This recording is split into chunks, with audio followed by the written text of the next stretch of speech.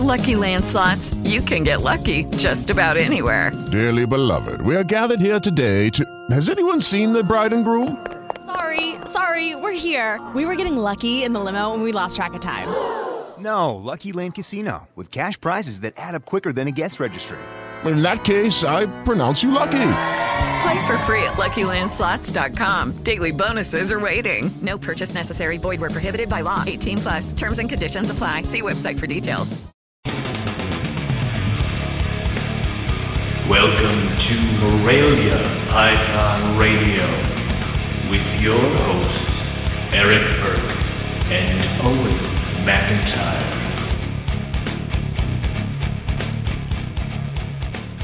And there's no beep. You didn't put... I don't know what you're doing, Eric. But anyway, good evening, Morelia heads. I really hope Eric pushed a button here because I am not in control.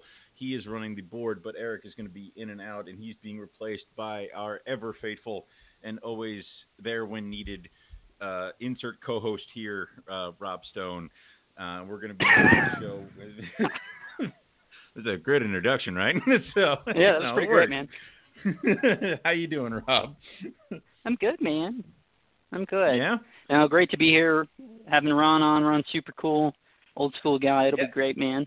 And I don't know if you got your notes pulled up, man, but the only thing he took the time to write for your little intro was Carpet Fest. That was all he wrote. I hate that. You know, it's like the thing is, he sent me the notes on the show. We're talking to Ron St. Pierre, and then he also sent me a bunch of other stuff. So I clicked on that, and I'm like, I don't see anything about the show. Why has Eric done this to me? Like, I don't. All the list is about Carpet Fest. It's like, no, you fool. And like, oh, but I found the right one. So for mild moment of panic during the intro music, which is usually, happens with the show.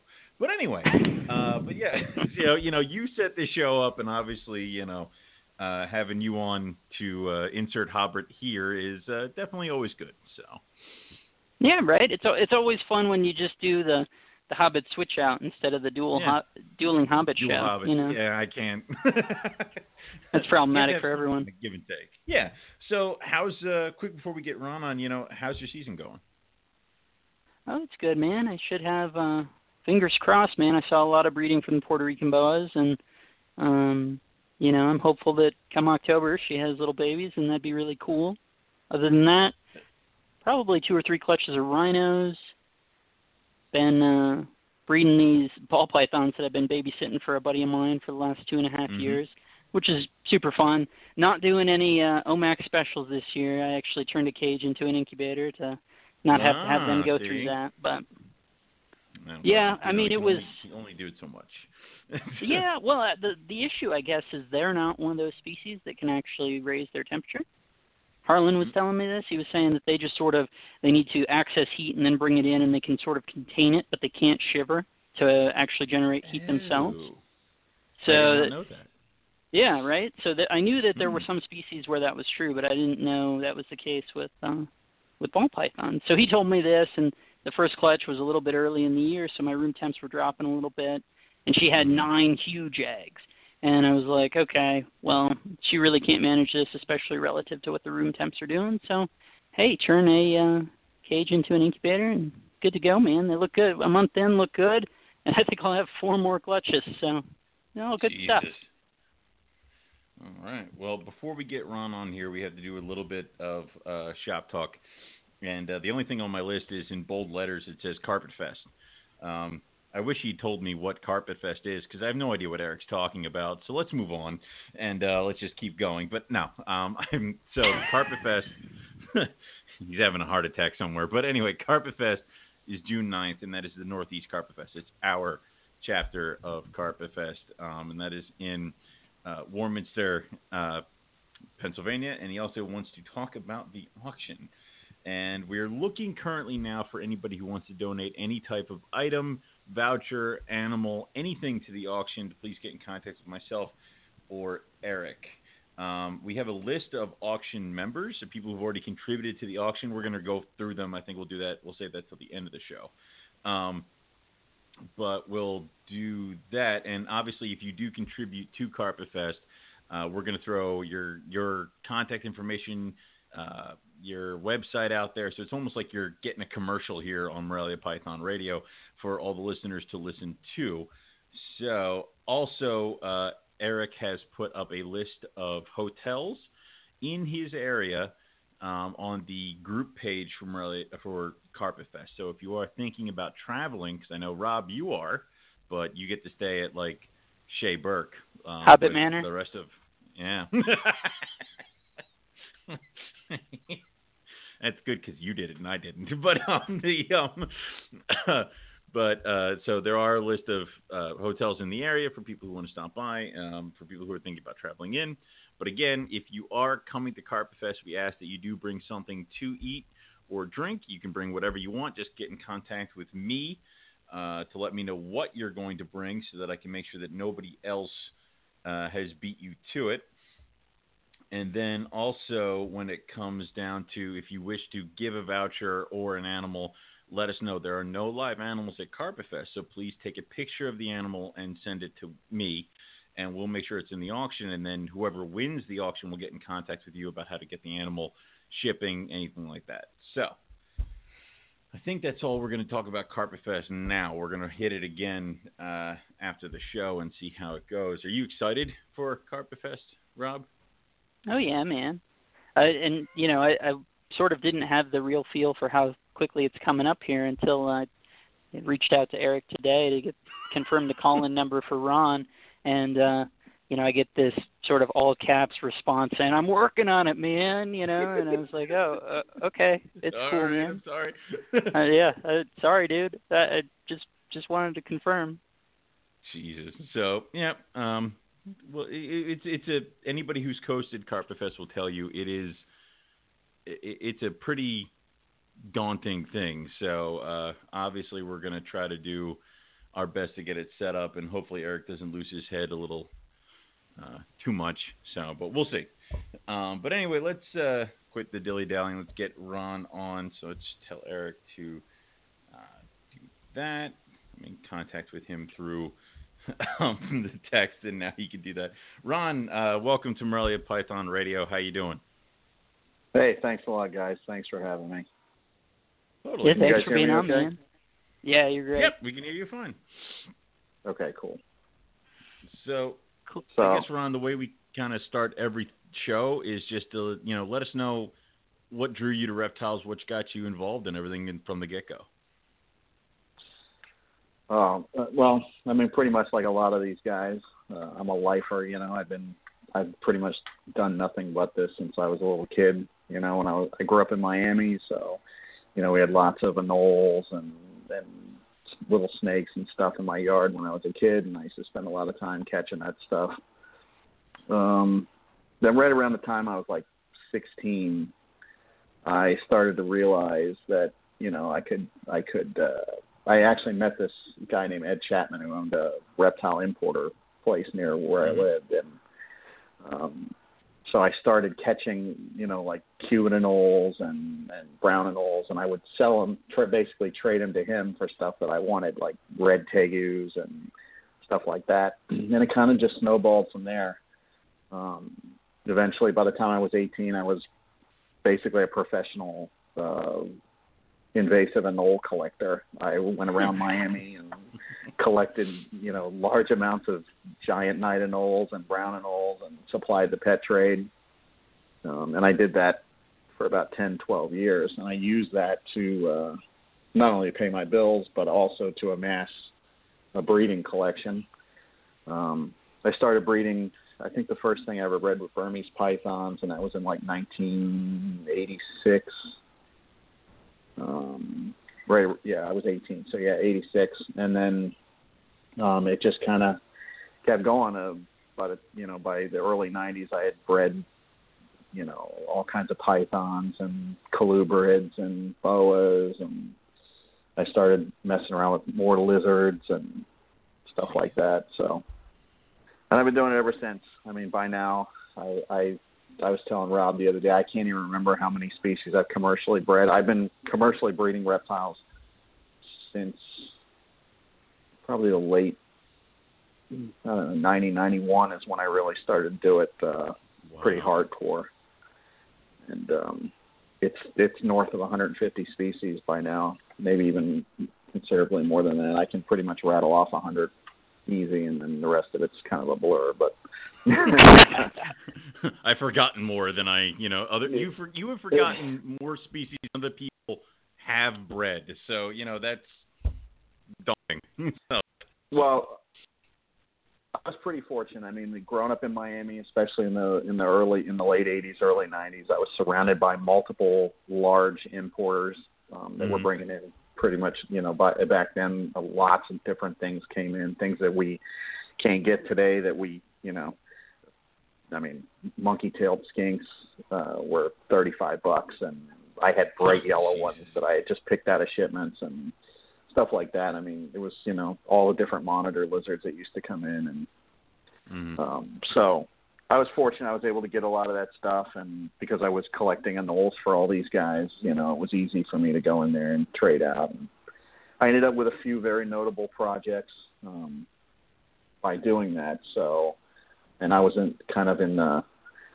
at ground zero for the original real morph explosion that happened with the boa constrictors and ball pythons, and I was right there where they were all coming in. So I was able to go through shipments and pick out morphs, right out of the bag and come home with this cool stuff. That's how I got the original. I was the first person to produce blood boas back in the early 90s, and I found those at an importer facility when I was helping them unload. There were 4 bright red boas, baby El Salvador boas in a bag, and I was like, okay, I'll take those. Those will be mine. Those right there. Yeah. Actually, but I'm not that interested. Let's just do the slight special price, right? Not the super hike. Actually, man, I can't remember exactly, but I think I paid like $35 a piece for them. They were like $10 more than way. Oh yeah. I got lots of stuff because back then, nobody really knew. That was kind of, people were looking at it. We, none of it was proven. We weren't sure. Is that natural variation? Is that, is that even genetic? Stuff like that. So I ended up with a lot of cool projects that way. So for a while, I was really focused on Central American boas because of that. Actually, in that same shipment, I also got 3 black-tailed anathoristic boas and 3, they were either T-positive albinos or some type of a hypo. I never actually got to finish that part of it. I sold them off or traded those. I can't remember, but the bloods I did flesh out, and the same with the black-tailed anaries. This is all just awesome. Catching little lizards and walking in and right. just, handing over boxes of them. I mean, Jesus. Yep. That's awesome. Yeah, because you're talking about a whole lot of anoles, right? Like how many, what would this entail? Like how many would you catch in a day? Something like that. For the giant anoles, the big night anoles, that's an 18 to 20 inch lizard. I would basically collect them in the neighborhood I lived in, and on a good day I could catch, I think the best day I ever had, I caught 212 in like 4 hours. Holy shit. and never getting out of my car. I used to just drive up the street.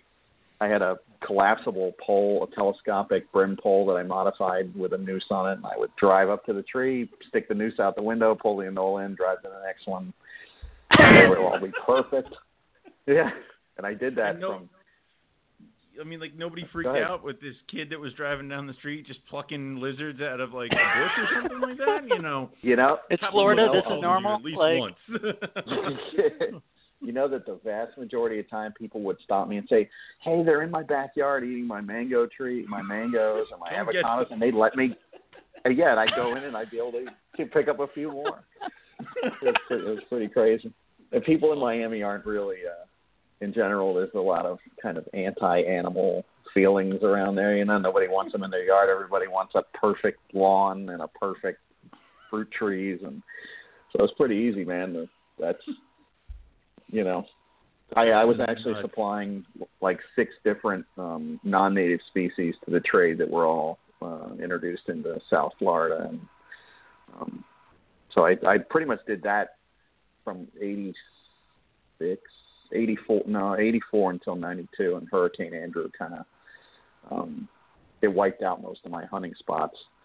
So for a couple of years, I couldn't really do it, and so it was actually kind of a pivotal point for me. It kind of pushed me into doing full-time reptile breeding because I had lost the ability to pay my bills off of catching, pulling these $5 bills off trees. So. That's crazy, man. And what about in terms of the brown and nulls and stuff? How many of those would you find in a given day? Yeah. I mean, on a good night when the dew sets, you can catch 1,000, 1,500 brown and nulls in a few hours. Oh. You're just literally just picking them up, and they're all over the place. But if there's no dew out, then there's none to be found. You can't even find one. It's they're all over the place in the daytime, but it's a nightmare to try to catch these speedy little, brown lizards that zip around. But I mean, there's a lot of people that commercially do this these days, and the brown and nulls are one of the things that are collected in large quantities, and it does not ever seem to put a dent on the population in any way. There's millions of them, and they've spread pretty much all over Florida now. So. Jesus. But down in Miami, you have the big ones. You got these 20-inch Night-and-Nulls, and there's a Jamaican anole that gets around 16 inches, and there's a few other medium-sized 10 to 12-inch anoles down there. So and I was just none of these are native, right? This is all introduced stuff, is what you said. Yeah, all introduced, all non-native. Actually, my first business when I was 16, I went and had cards made and everything. I called it Introduced Herpetofauna, and I started advertising in the old school version of Fauna Classifieds, which was this little mailer that they used to mail out, and in the back of Bavarian magazine and stuff, and that's how I did. And I used that to build up, eventually the first iteration of my breeding business. Jesus. Nowadays, the state would probably pay you to do that, more from the pet stores. I mean, Christ, you could double dip. Yeah. I mean, God. Yeah, exactly. Well, when the tegu problem first popped up, they asked me to be on the initial committee to try to eradicate them. That was the first colony that appeared in the Tampa area, but they really had no interest in anybody collecting them. They just wanted to study them. So I mean, I understand why they're the way they are, because the problem is that a lot of some of the commercial collectors that do this for a living will take them and then seed other places with them. So they managed to spread veil chameleons pretty much all over Florida now. Pretty much, I would say probably 60% of the peninsula has veil chameleons on it. Now they're spread out and they're still kind of sparse, and but they've moved them up and down both coasts pretty extensively, and so you can find them in pockets in a lot of places, and they didn't get there by pets randomly, where these collectors took them from the central location where they were introduced and then spread them on both sides. So that's why they're the state is kind of looking at it like, well, they're kind of making it worse. Yeah. Sure. So that's an issue, but I mean, honestly, it's totally unnecessary. If there was tons of them where they could have just kept milking that until it was done and then moved on to something else. But instead, they used this to set up these their own personal sweet spots, and now we have chameleons all over the place. So they took them and they set up little pockets of wild chameleons that they can come back and, Exactly. They know where they're at and that sort of stuff. Right. Sure. Yep. Wow. And so that's what they were worried about them doing with the tegus, which would have legitimately been a huge problem, because the Argentine tegu really has it's a high production animal. It can lay 50, 60 eggs. Can do that on a yearly basis with no issues at all. It hibernates. It can withstand, real cold, colubrid level, cold. And so, those could spread pretty far, pretty fast. But they're hitting them pretty hard. And I went down there recently to look at the population in South Florida, and we didn't see a single tegu. And we were there all day. We saw a lot of traps. There's a lot of traps. Yeah. But there were no tegus in any traps, and there were no tegus out and about and stuff. So, and we were there at a good time. And that's different than, like, you say, like, what, maybe 10 years ago there'd be full traps and still lizards running around? Or... Yeah, yeah. Okay. I mean, I never really went after them. I really didn't want to be there were rumors because I was a large tegu breeder, and people were saying and were making up crap that, that I released them, that they got away from my place, but they were 80 miles away from me, and the last thing that I was going to do was introduce an animal that I was trying to make a living on in Florida just to devalue the entire thing. So I was like, I just don't even want to be associated with this, and so I stayed away from it for a long time. And well, it's presumably you'd be risking regulation too. Like the more, exactly. If it becomes an invasive problem, it's not going to be, you're likely to run into a law saying, actually, don't keep these. Yeah. So, and, it just doesn't make sense. And I bred tegus for like 25 years. I mean, so, and to this day, I do have now a very small investment in it, and I do have some, but I'll be honest, I'll never go back to doing a lot of them because I'm afraid that one day I'll wake up and they'll be banned, or there's going to be a real problem with them in Florida. So, and I just don't want to. Right. No. I just don't want to. As soon as the regulations start getting a little sticky, then I generally tend to get out because I just don't want to. I just don't want to deal with it. There's too many other things, cool things out there I want to mess with, and so I'm just like, that's a good excuse to go work on something else. Makes sense. So, I mean, it's going to be one of those things. We've talked to numerous people who had to deal with the retic and berm restriction, and it's like some of them held on firm and kept all their guys, but most of them were like, we kind of just shifted to something else, and then when they lifted everything, we went and got stuff back. So it kind of seems like that's the easier way to do it, because you don't want to put all the eggs in one basket and then lose the basket. And then the basket falls apart on you, sure. Yeah, exactly. It gets it taken away. So, yeah, exactly. Especially if you rely on this to pay your bills. And Exactly. So beyond tegus, what else is something that maybe you, back in the day, you had like tons of that you really worked on heavy? Mostly, I worked on the Central American boas when no one cared. And I couldn't sell a blood boa for 10 years. I was producing blood boas, and I would take them to shows, and I'd show them, and I'm like, look, it's a recessive, it's simple, it's red, it's red in boas, and I got the same thing almost everywhere I went. Well, it's nice, but it's not a Colombian boa, so no one gives a shit. So, thanks. Yeah, that's awesome. So well, and you had a patternless one, right, that you took into the blood boas and stuff too?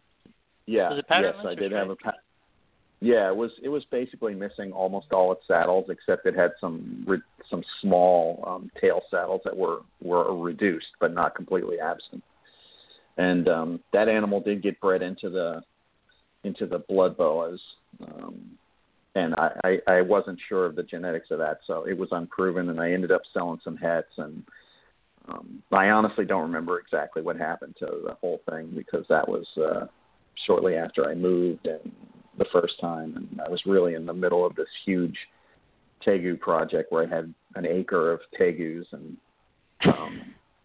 I produced the first albinos, so I was really focused more on that. So the boas and stuff kind of went to the wayside, but so those animals kind of got sold off to friends and lost. But now I hear that I think it was Vin Russo that mentioned that some of my old school blood.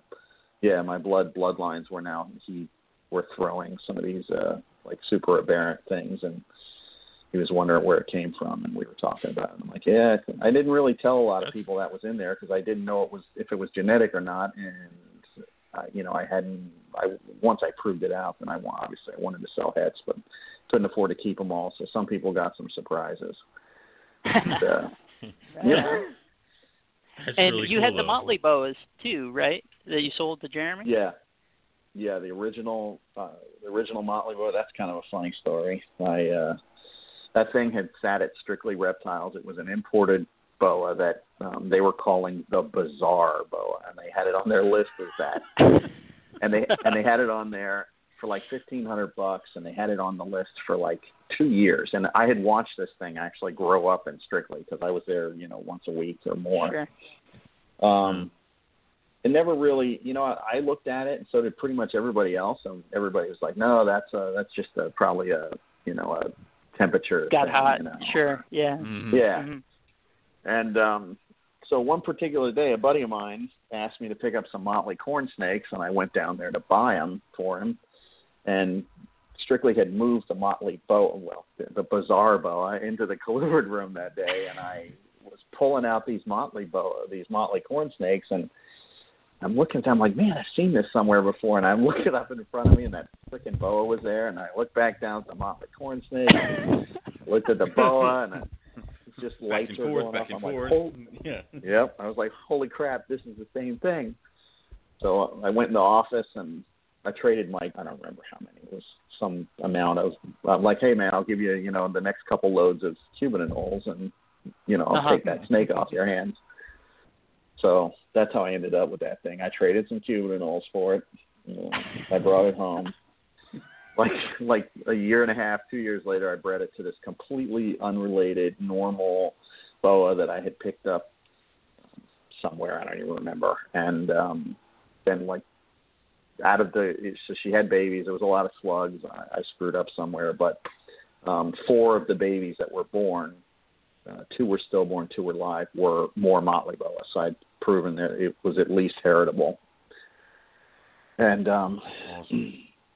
then I ended up.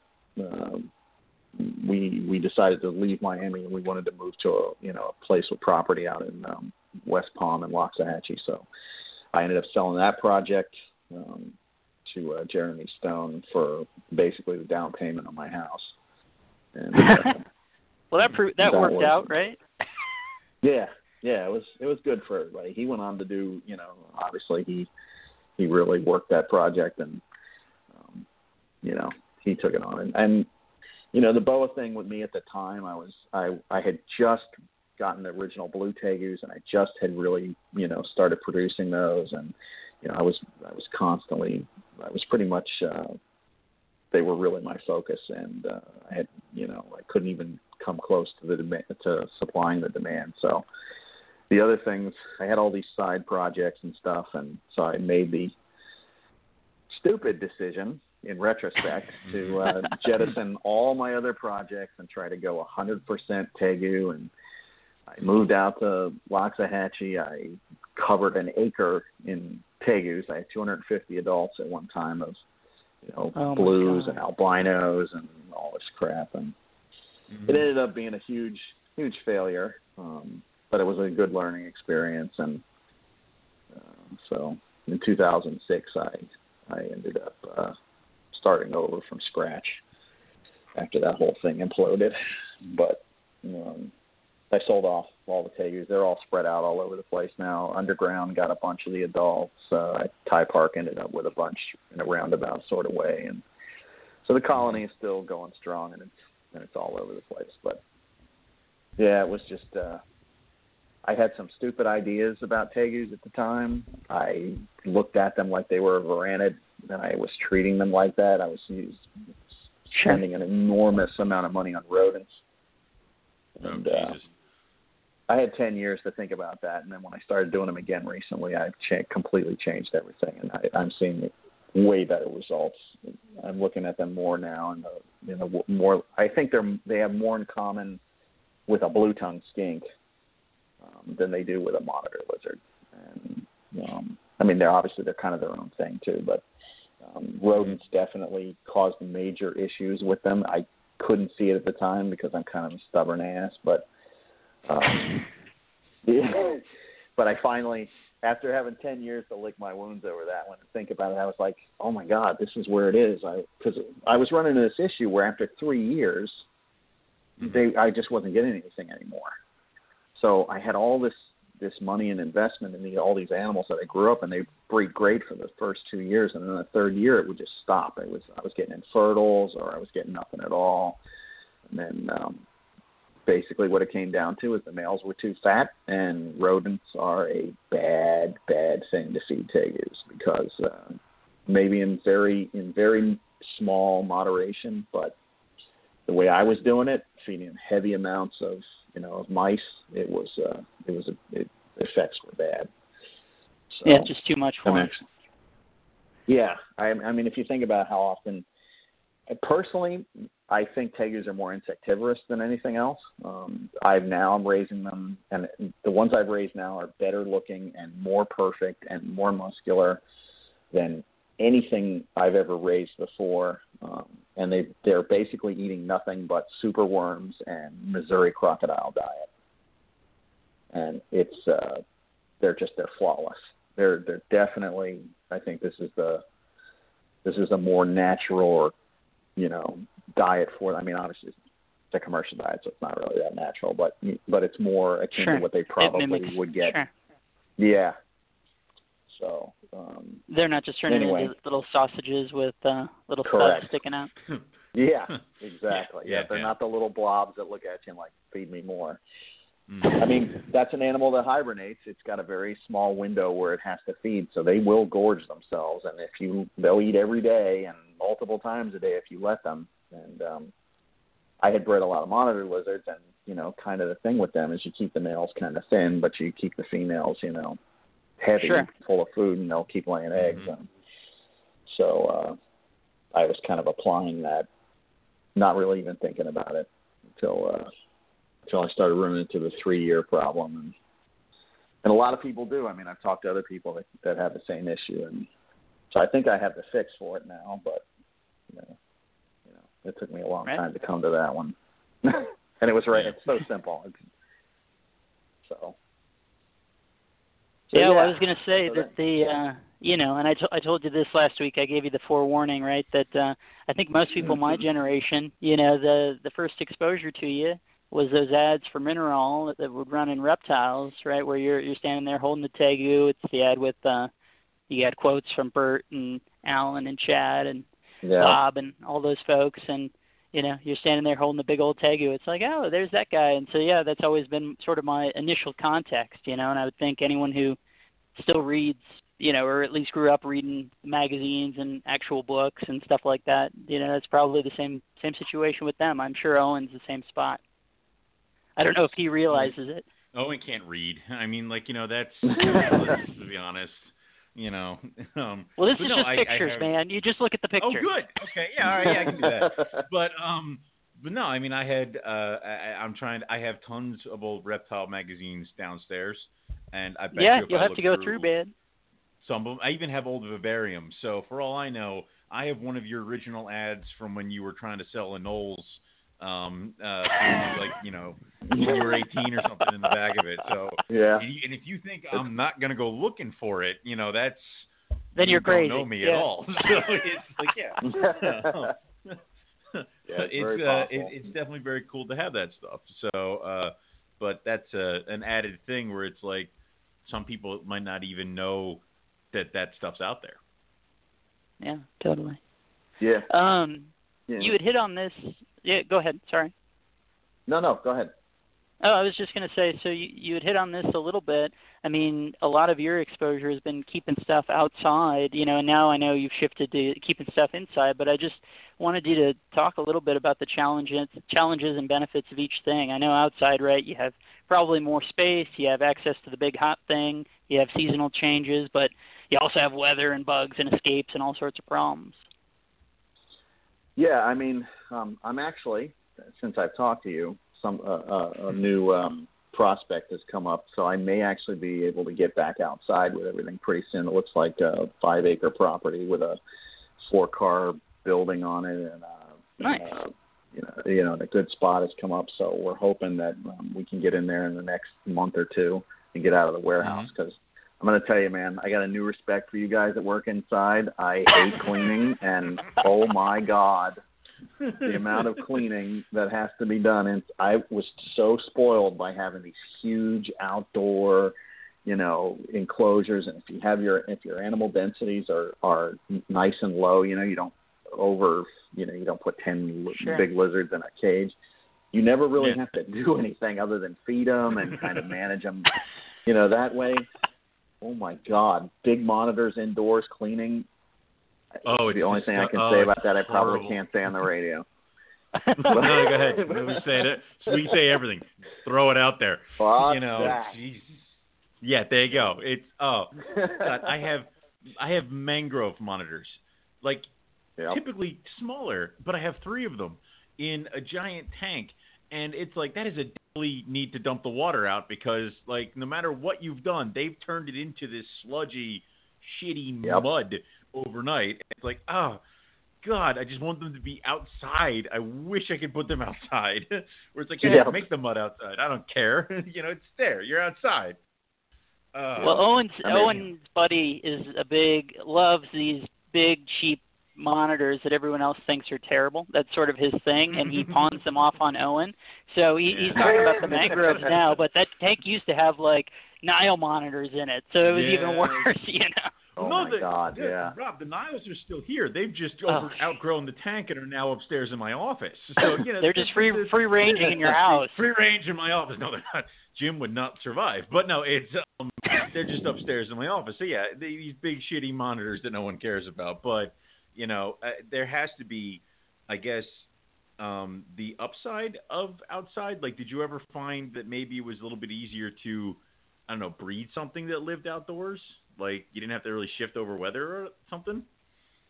Actually, yeah. I mean, from my personal experience, it's kind of like a wash. I mean, there's so you kind of trade, there's a lot more security when you have them indoors because, you don't have to worry about a tornado landing in your backyard, really. You don't have to worry about, a large animal ripping into your cages or somebody, jumping your fence and breaking it. I mean, obviously those things could still happen to a degree in a warehouse, but you have an added level of security that I traded off.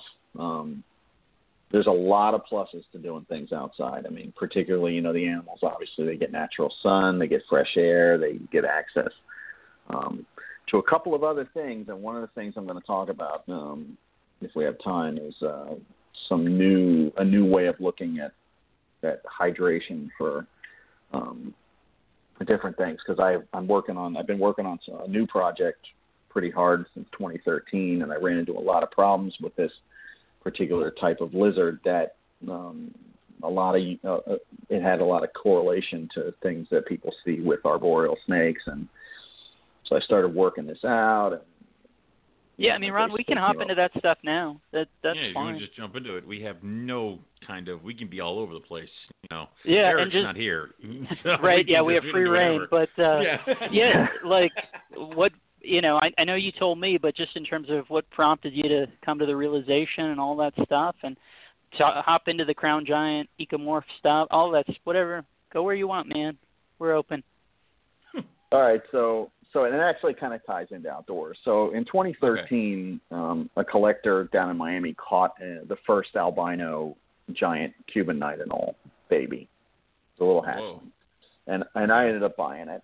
And I brought it back and started working on that project. It was something that I totally had no intention of. It's kind of weird that it was the thing that, it's kind of the thing that, the first lizard, my parents took me to a pet store when I was 9 years old because I begged for an iguana, and they bought me a giant Cuban and all because my mom didn't want an iguana because they got too big. So, good call. And then I ended up making my living on these things, And so this albino came up. I initially turned it down, and they had sent me a photo of it, and I was like, yeah, it's cool, but no one's going to give a shit. So I threw it. I threw the photo up on Facebook and went off to do my work for the day.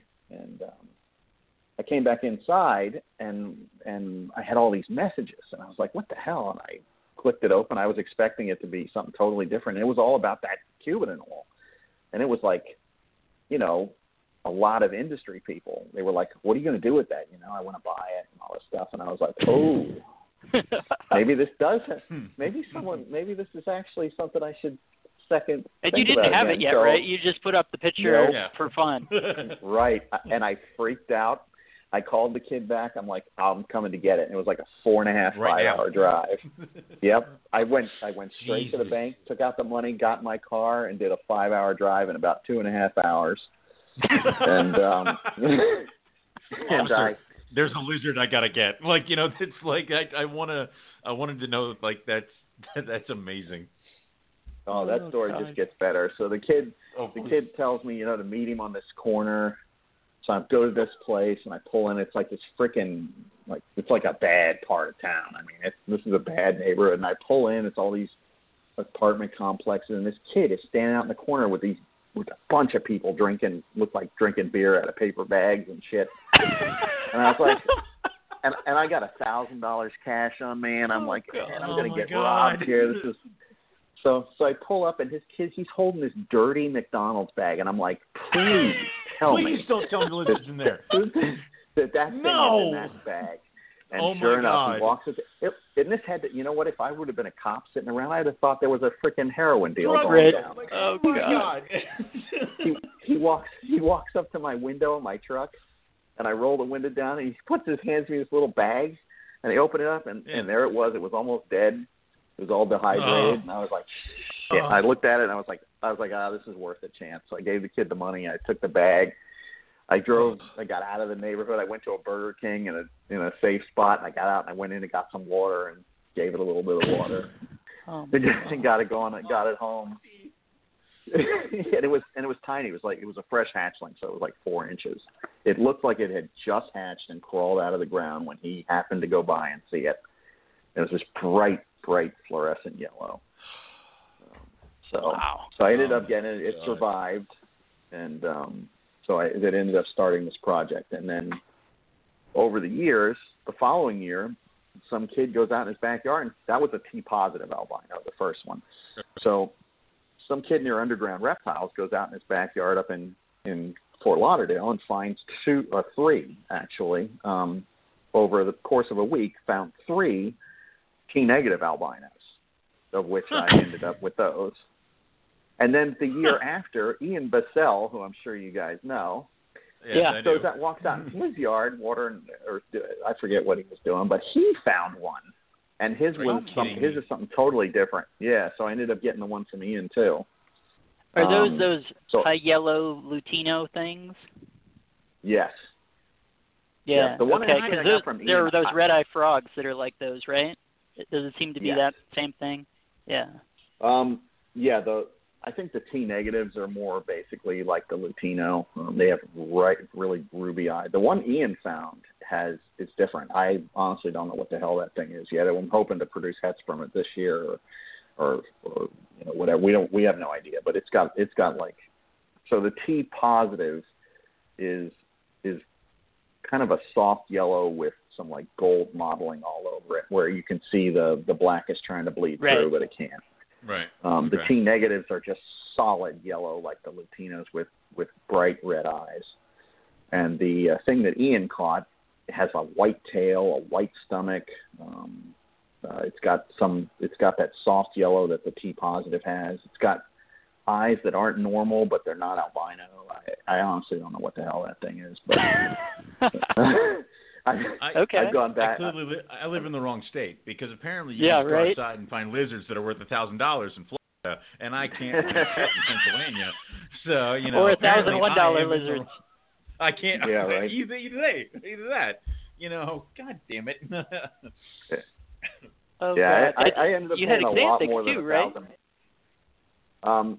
I did pick up some quote-unquote blue ones that people got, and I bred them, and in the first generation they hatched blue, but they didn't retain the blue. They ended up turning green as adults. Mm-hmm. But I'm not really sure now, because we hatched some albinos last year, some T-positives that also had that blue line crossed into it, and they hatched out white. Now, they eventually did also turn sort of yellow. So we're not really sure if that's a morph or not right now. We're still kind of developing that. And we ran into some hiccups, which is where the hydration thing comes from. So yeah. What's the hydration thing? I mean, you said you found, it all stems from the Nolan and McDonald's bag. So yeah, sort of. That was the start. Start down the path anyway. Right. Yeah, it's been like a 5-year journey down that one. So anyway, so as I grew up these anoles and I picked up other ones, I had some set up outside, and I was having no issues with those at all. It was like super easy, no real issues. But then I realized, if I'm going to sell this project to the public, I need to develop, a decent indoor set of protocols for them. And there's almost no information on anoles. I mean, hardly anyone breeds them. There's a few people that do, and there's almost no information outside. I mean, there's a ton of natural history information, but there's almost no herpetoculture related information. So I've kind of had to you guys still there? I just dropped my phone. Yeah, we're here. We're good, man. Yeah. Okay.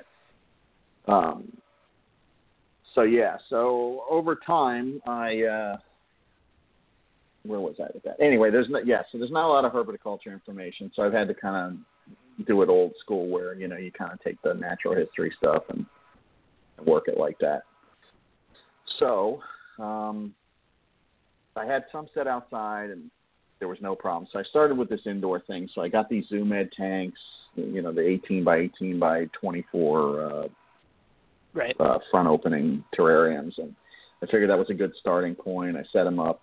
I started running into these issues where all the first clutches would be infertile. And over time, I also found other issues. We had some regurgitation problems, some prolapsing issues, a lot of the things you see in arboreal snakes. Right. And so I started going back and looking back over at chondro stuff and looking for, answers. I went outside to some other places, and one thing constantly kept popping up was hydration. I was looking at those anoles, and I was like, I think I'm keeping them, I was doing all the crap that everybody does, it's like spraying twice a day or whatever, and, and all that.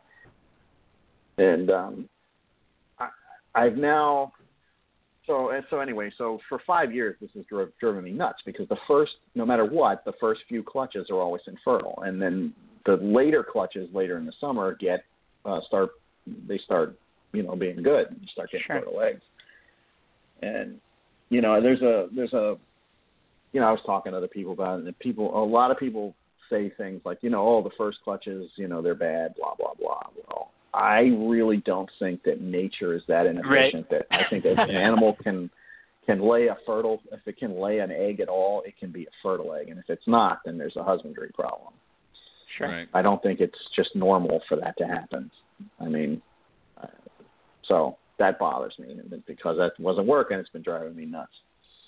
Well, and what's your relative humidity inside and outside down there? Because I know here it's not a thing that exists in Colorado, humidity. But I'm curious what the relative humidity is in the warehouse versus being outside, especially in spring. So it looks like maybe the relative humidity over the summer is bumped up enough that maybe that's your fertility issue, right? So maybe that's why the initials are bad. What does it usually run? Well, actually, my warehouse basically is completely climate controlled. It's basically like being, whatever it is outside, it's going to be in that warehouse. So for that reason, we've been. I mean, because I'm in Florida, that actually works to my advantage. So I really don't do climate control. I have messed with it in the past. I think the climate control inhibits a lot of things that I think it works against you in a lot of ways. And whereas I think if you kind of let them experience a more natural range, even equatorial stuff will get a range. When it's raining all the time, it's not going to be, in the summer, the temperatures are going to drop. So they do get, even though they don't get the same kind of thing we do up here in, more temperate zones, I think they need the chaos of nature. And I think if you remove the chaos effect from it, I think in some species it works in spite of what you're doing, basically is what I'm saying. And I think a lot of hard to breed stuff is hard to breed because we try too hard to control every variable. So because I've bred a lot of things, and they were all super easy. But the one thing that I've done that most people don't do is that I've just been lucky that where I live, I can throw the stuff outside. And I mean, I do some, minor management of stuff, but for the most part, when it's raining, mine get rain. When it's hot as hell, they get hot. When it's cold, they get cold. And I keep them within safe levels, but I let them experience the whole range. And I bred everything from, equatorial things to lubrids that, people think, you got to keep them at 50 degrees for 3 months or whatever. And sure. Mine never see that in the summertime. In the wintertime, they might get 70, 75 most days and maybe down in the 50s at night. And they were still breeding every year, no problems. So anyway, so the hydration thing. Yeah. So anyway, I've been struggling with it for a while, and humidity it was an issue. And I started to think about, the way we water things. And I've been looking at this pretty intently now for about 6 or 8 months. And one of the things we do, we tend to spray things. If you think about it, you take a spray bottle. People use spray bottles to discipline their cats and dogs. and you whack them with it, right? You spray them with it. They don't like it. And because they show their displeasure with it, more readily. Reptiles really lack the ability to do that. I mean, they do it, but in subtle ways. And I think every time we're up there blasting something with a spray bottle, I think we're irritating it at least, and we're stressing it out at worst. Sure. Right. So I think that practice kind of works against you. I know for sure that with the anoles, you spray them with it, and they're like, "What the hell are you doing, man?" They just had this look, So I started kind of backing off of that. I started using this automatic delivery system that drops soft, large droplets to kind of simulate rain a little bit. But that definitely wasn't enough. And then a couple of weeks ago, I guess it's been about a month now, I went out veil chameleon collecting with some friends, and I was standing in a field in Fort Myers where lots of veils had been collected, and I knew there were thousands and thousands of brown anoles, and we were out there at 2 a.m., and there wasn't a single lizard to be found. You could not find any anoles, any chameleons, nothing. And it was very dry, and it was windy that night. So everything was tucked up, desperately trying to retain whatever, moisture it had in its body. And it just all clicked. And I was like, you know what? I need to be doing dew cycles, and I think the hydration cycles for most reptiles need I shouldn't say for most, for things that arboreal things in particular. I think hydration cycles need to be looked at much, much harder. I think a lot of the problems we have across the board with infertility, with prolapsing, and I know people have looked at this in the past and attempted, more spraying and things like that. But I at this point, I think that the important thing is to deliver the water at night in a cooled actual hydration cycle and using fog to simulate dew. Because as soon as the dew started to settle, which by now was like 3 a.m. and we were tired and ready to, we were on the way out. We were walking back to the car. And then we found one veil chameleon. It had just emerged. So so basically what I think is we're constantly draining we hydrate them in the daytime, most of us anyway. I mean, maybe there are people out there that have been doing this that I just haven't, I'm not privy to, but most of us, we slap a water bowl in there and we spray them in the face like we're trying to tell the cat to get out of here twice a day, and we think that's enough. And at this point, I'm convinced that it's not. I think hydration needs to be delivered that way, and so I've got a bunch of guinea pigs that I'm currently testing that within a month it's made a huge difference.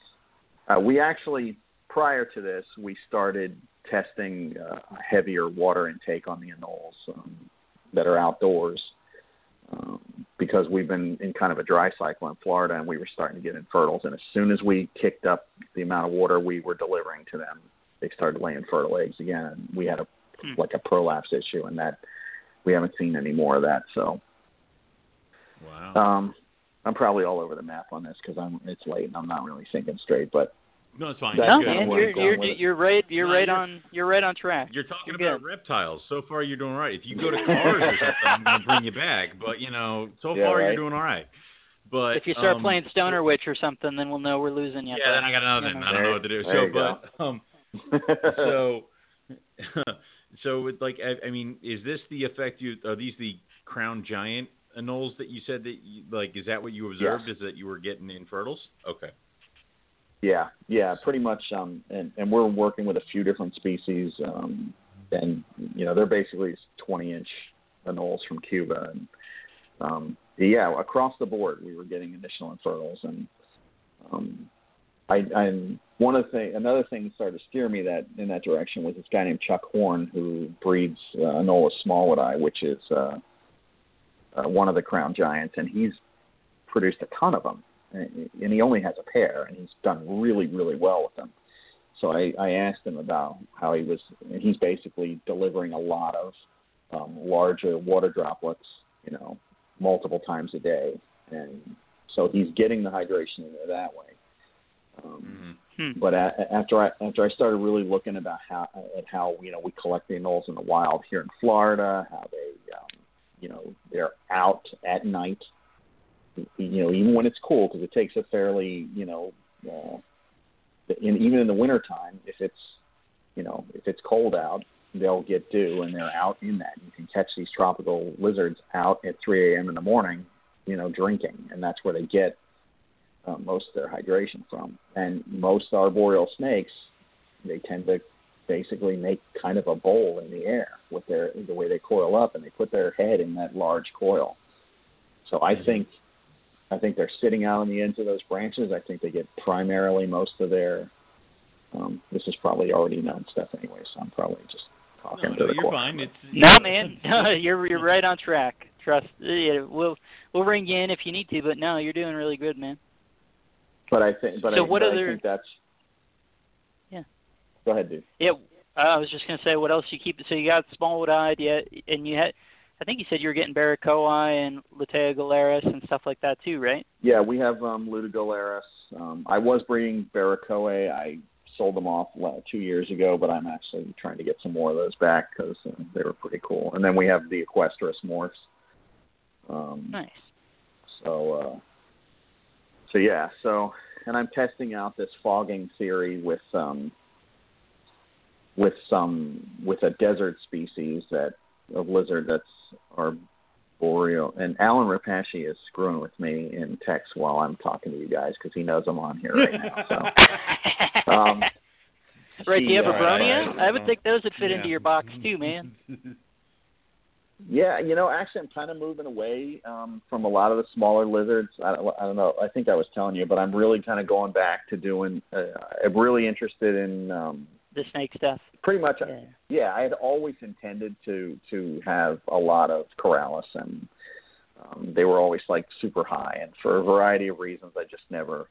I mean, I bred Hortulanus when I was a kid for a while, and stuff like that. But I never really was serious, and I really wanted to get Amazon basins and Sanzinia again and stuff like that. So that's really kind of where the future, where we're going. We're setting up some chameleons armed with this, hydration method. I think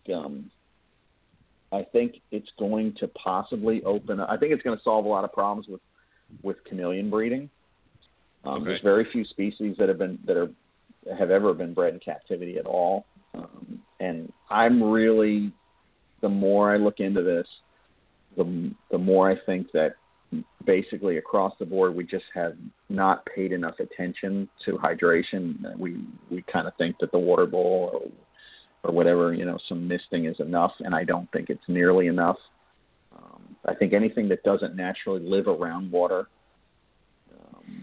I think a lot of the things that do really well in captivity are also things that will, that are found near waterways. They tend to congregate around that. So the things that arboreal things in particular tend to be a little touchy, and I think they're touchy for the most part because of their water collection method is primarily due at night most of the year. And so I'm screwing around with it. Like I said, I got 2 different test subjects of a desert lizard that I don't want to mention right now, because if I do, I'll hear all this crap for it later. They're like, how can you subject them to that? But yeah, actually, it's made an enormous difference in them. The things that I'm running this on, they look a million times better than they do without it, and they're just getting their water by fogging them at night. And when I get there in the morning, their cage is soaked, but an hour after I turn the lights on, it's all burned off. And I mean, I think that's the key. I think, you deliver it heavy, mimic the dew that they would see where they're from, and then you make sure that it burns off within an hour or so of lights on, so that they have a defined. Their day is dry and warm, and their nights are cool and wet.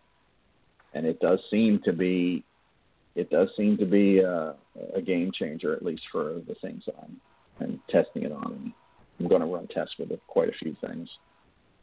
Yeah, I mean, it makes a ton of sense, man. Intuitively, I think you're totally right. You talk through it, and it's like, yeah, actually, that totally makes sense, both in terms of, I mean, you get some stuff. Candolia don't seem to mind terribly being sprayed, but most stuff, they're, as you say, they look like the dog, you're spraying the dog. Right.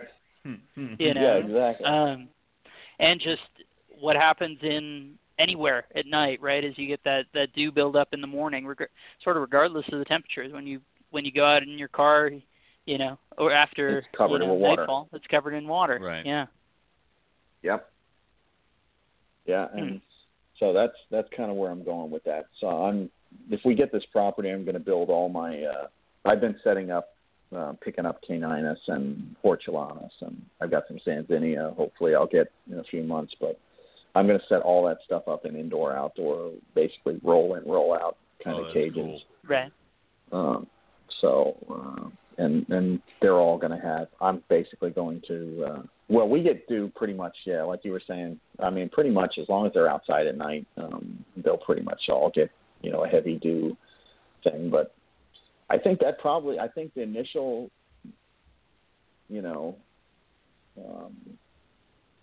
ideas that we had a long time ago about, with a lot of the problems that we were seeing with a lot of various, reptiles from boas and to, pythons to chameleons and stuff. I really think it's very heavily centered around this. I think we need to.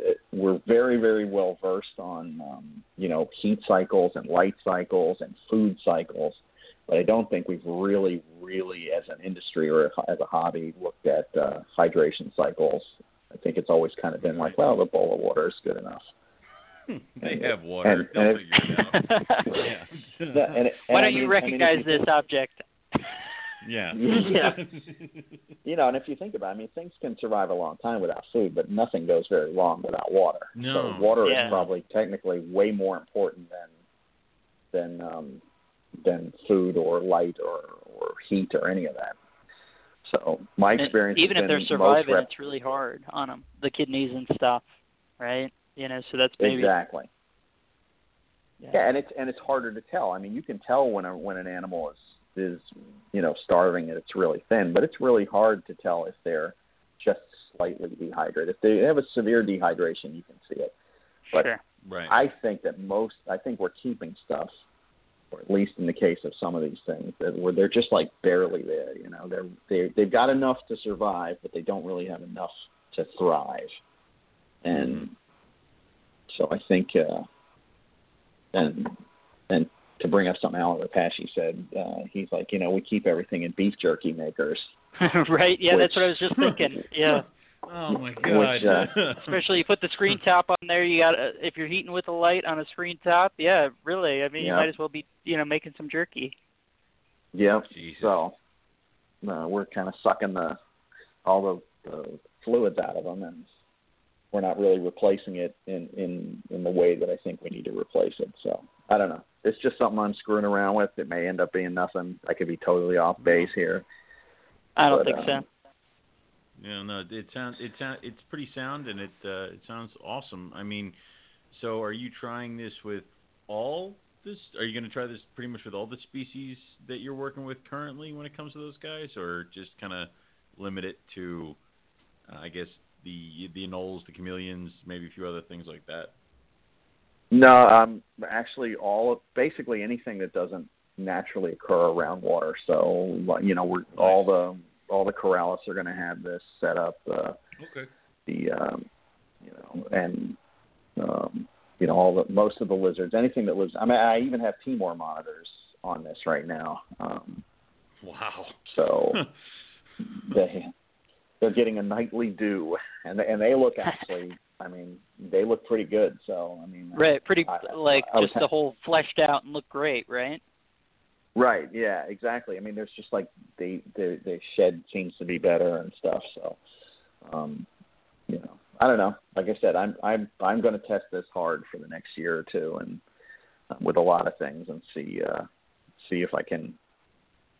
You know, I'm going to really try to get. If the anole thing is completely fixed, which it does appear that this was the silver bullet, at least for them.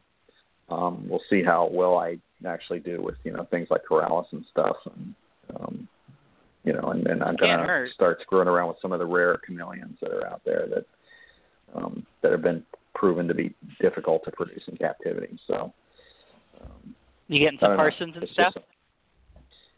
They might be on the list, yeah.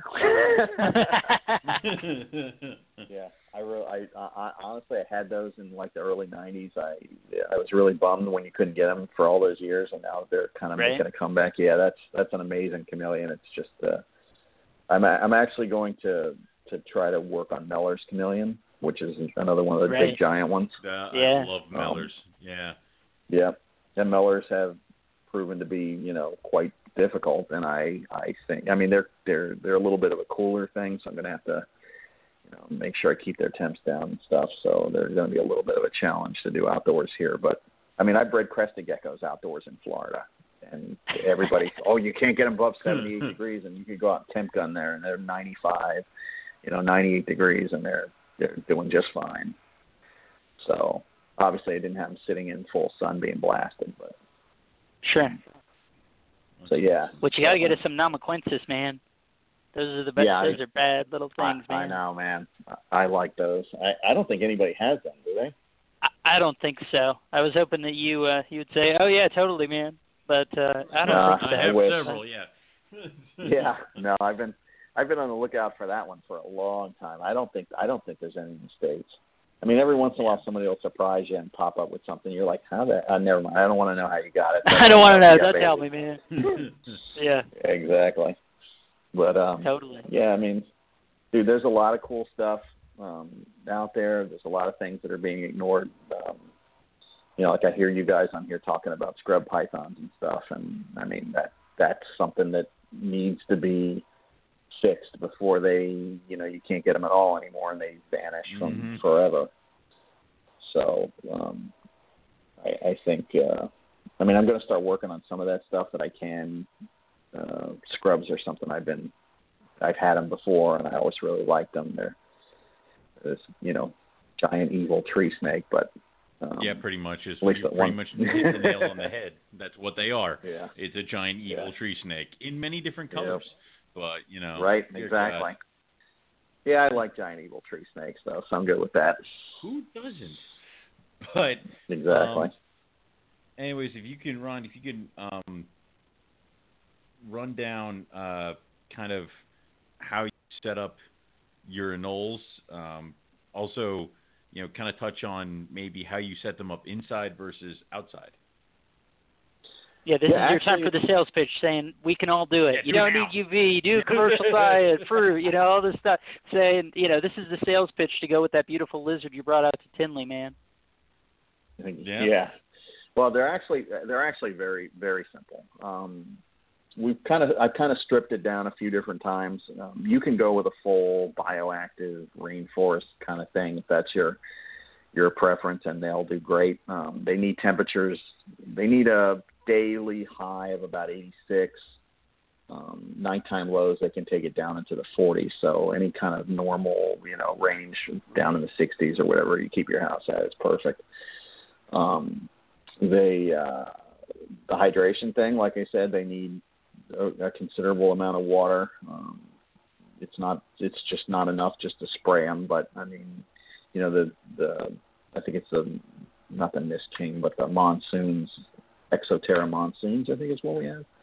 But anyway, any of those misting things that'll let you adjust it so it can put out large droplets of water, because I find that misting, if you mist them with a spray, you know, kind of a spray, it just seems to irritate them. But if you give them the large droplets, they do really well with that. And then we fog them at night with a fogger. We keep them in pairs year round. We never separate. And we are using 18 by 18 by 24 inch, although the 18 by 18 by 36 inch tanks would be better.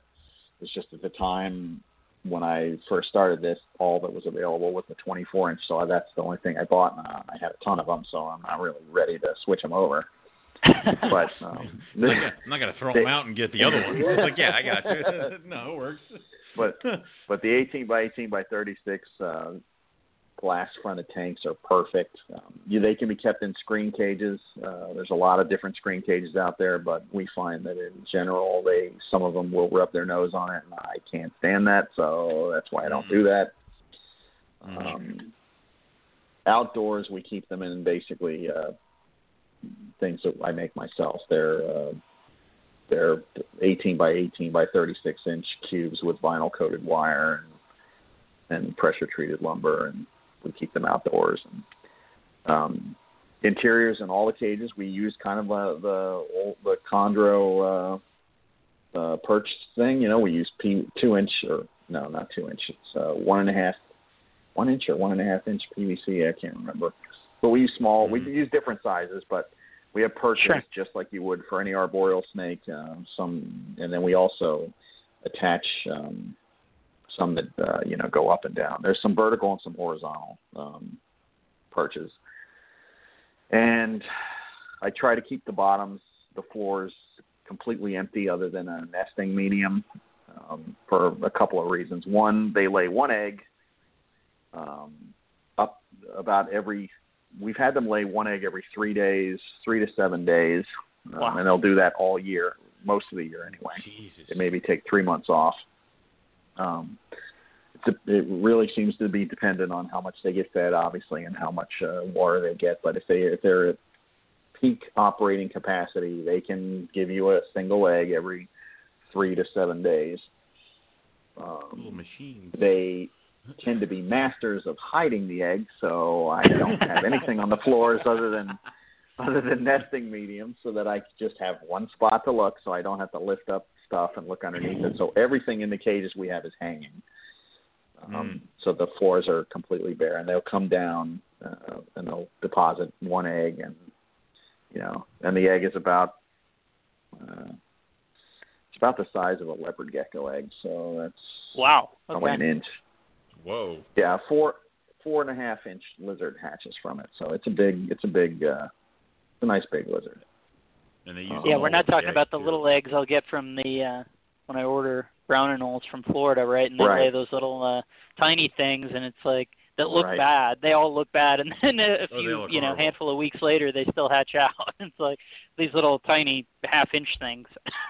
Okay, it's just a whole different ball game. When I first got into those big anoles, I had the bright idea of going around and getting all these rare little anole species. A lot of them were beautiful, and I was like, oh, this is going to be great. I'm going to develop this whole new section of herpetoculture. Like everybody's going to be totally into this. And I got all these little anoles. I bred them. I got these, like you said, tiny little eggs, like grains of rice. Yeah, they were real. Man, some of them were some of those were laying eggs for months, and I had no idea, because I'm looking for an egg that, that actually looked like an egg, and then I realized, oh my God, it's these grains of rice that are over here. Yeah. So I ended up hatching these things, and a lot of them would hatch, and they weren't even big enough to eat a fruit fly. So I was like, I'm just not. God. I had bean beetles. I was raising the deli cups and trying to feed them these tiny little bean beetles, and I was just like, screw this. Nope. Nope. Yeah. Man, I can't even imagine I opening the lids on those things. They'll just go flying, right? I mean, I'm sure you have a handful of those stories. I'm sure there's some living around my old house. But yeah, well, so, I mean, I have. It's like, yeah. Yeah. You can't chase it down. Exactly. If it hits the floor, you can't even find it. So, so I ended up scrapping that. I ended up eventually just settling on the Crown Giants. I was like, these are perfect. They're super easy. We feed them. Another thing is they'll pretty much all the anoles we found will eat things like the Repashy crested gecko diet or his grubs and fruit diet. We use his grubs and fruit diet primarily as that part of that segment of their diet. We also feed them hornworms. We feed them brown anoles. They definitely. I use the brown anoles during the breeding season. I feel like the extra calcium they get from the skeletal structure, and sure. and all that is beneficial. And that anole, I can't tell you how many times when I was catching anoles for a living in Miami that I would noose a small anole, and before I could get out of the tree, this monster night anole would appear out of nowhere and swallow the freaking the small anole that I had in my line. It was like a shark grabbing a snapper. Yeah. So I was like, yeah, they definitely eat a lot of anoles. So we include that as part of their diet. And there's something else. Do they eat fruit and stuff? Yeah. Yes. And actually, that's one of the reasons why we use the Repashy grubs and fruit, but we also give them fresh fruits depending on what's available. They eat raspberries, bananas. They're probably, the Crown Giant anole is probably very, very similar to the Leachianus gecko as far as what it eats and, its habits. And another thing I noticed, and I discovered this like back when I was a kid, is that if I found one sex, like I would drive around and catch these giant anoles, and if you caught one sex, you were almost guaranteed that if you just stood there for a minute and looked, you would find the opposite sex in the same tree with it. So that's you kind said of Leachianus. Are they pair selective like that? Yeah. I mean, you led right into where I thought you might be going. Okay. Right. I think I do believe they are, and that's one of the reasons why we keep them. We basically pair them up and we leave them alone. I mean, I have had one male and up to 4 females together with no issues at all. But I definitely lean more towards we've had better success, better luck by keeping them in pairs. So basically, once we get them set up in a pair, we never separate. And that's kind of what I saw. If you think about it, and I think it's probably the case with a lot of maybe not just them, but I think arboreal lizards in general. I mean, if you think about it, they're kind of living these a tree is basically an island. And I think that's the dominant pair that lives, in their own little island, and that's their spot. And so it just seemed like it was always that way. I mean, I can't tell you how many times that I would noose a big male and pull it in and think, oh, let me look, and then sure enough, the female was always right there, or vice versa. So when I started doing them, that was something I added to, and it works really good. That part's been very simple. So. At what age or size can you sex them? So that, like, if you're selling them to folks and stuff, that they can know they're getting a pair, that sort of thing. Well, so far, and it's proven. I got this information a couple of years ago from somebody in Germany, and so far it's proven 100% correct. Okay. The females, when they're born, are visibly banded, and the banded ones are all females, and the males do not have the banding. And it has proven across the board for all of them, so it's been super easy. I mean, every banded one I've held back has been a female, and every non-banded one we've held back has been a male. So that's super. That makes it easy. All right. I wish carpet were that easy. Right? With the boy. I wish. I've got blue tongue skinks at the warehouse. Let me tell you, I look at them things and go, "Come on." Tell me. I've had them for a year, and I don't even know what the hell some of those are. I just. Oh God. There's like nothing you can do. I mean, monitors are almost as bad, but I mean, at least they give you a little more visible cues. But freaking blue. Well, and then you get the sneaker males and all that junk too. And the dwarf monitor thing, right? I remember it was always, and I don't know if this is still the thought or whatever. Some guy was telling me, he's like, oh, well, if they have dots within their ocelli between the base of their tails, then those are males, or something like. And it's just like, oh my God, Jesus, this is. You're just grasping at straws at this point. Yeah, right. Yeah. Like, okay, man, I don't know, but those we're talking Kims and stuff, so I don't know. Yeah, I've heard all that stuff too. I honestly, with the monitors, I give up. Sometimes, I just long ago I realized, the only way I'm going to find out is when they lay eggs or I see them. Right. And that's pretty much. There's a bunch that I guess, and about 60-70% of the time I guess right, but every once in a while you get one, you're like, oh man, I'm sure that's a female. The head looks small, right? The tail base looks small.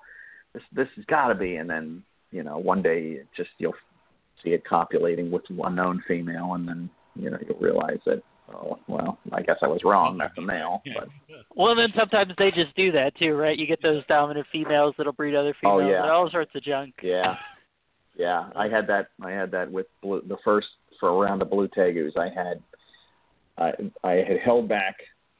I guess it was like 97. I held back a whole bunch of blue tegus, because the first time I rolled those out to the public, man, I was absolutely swamped. People bought. I sold out like within a week, and I was like, this is awesome. So I'll just hold back more. So I held back like 20 of them, and almost all of those females were like these super dominant. They ripped off the hemipenes of the males. Oh my God! It was a bloodbath. I went out there one day and I saw blood in one of the cages. I was like, what the hell? And I thought, well, maybe, somebody nicked themselves on something. So I'm searching for like a random loose nail. Couldn't figure it out. Then over the course of a few months, I started seeing more blood. And one day at the time I had kept my blue tegus in trios. And so one day I'm out there working and I walk by the cage and I see one of my males copulating with a female, and I watch the other female stick her nose under there, grab the male's hemipene, and rip it off right in front of me.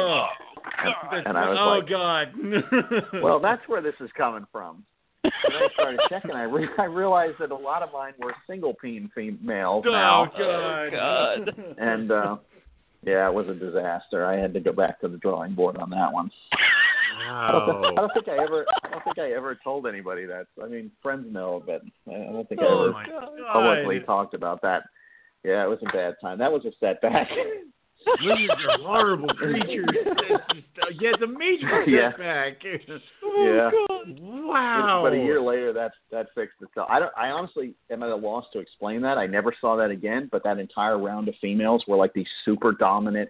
They would breed the other females, and they would castrate the males. They were a nightmare. Psychotic. That's what they were. Jesus. Yeah. Wow. Well, I mean, I guess we'll kind of get into it real quick. I mean, like, what kind of monitor species are you working with? Because I have a friend who works with a lot of albigularis, and he has had every once in a while somebody nips a hemipene, but that's, I think once. I think it happened once. So, I mean, what monitors are you working with currently?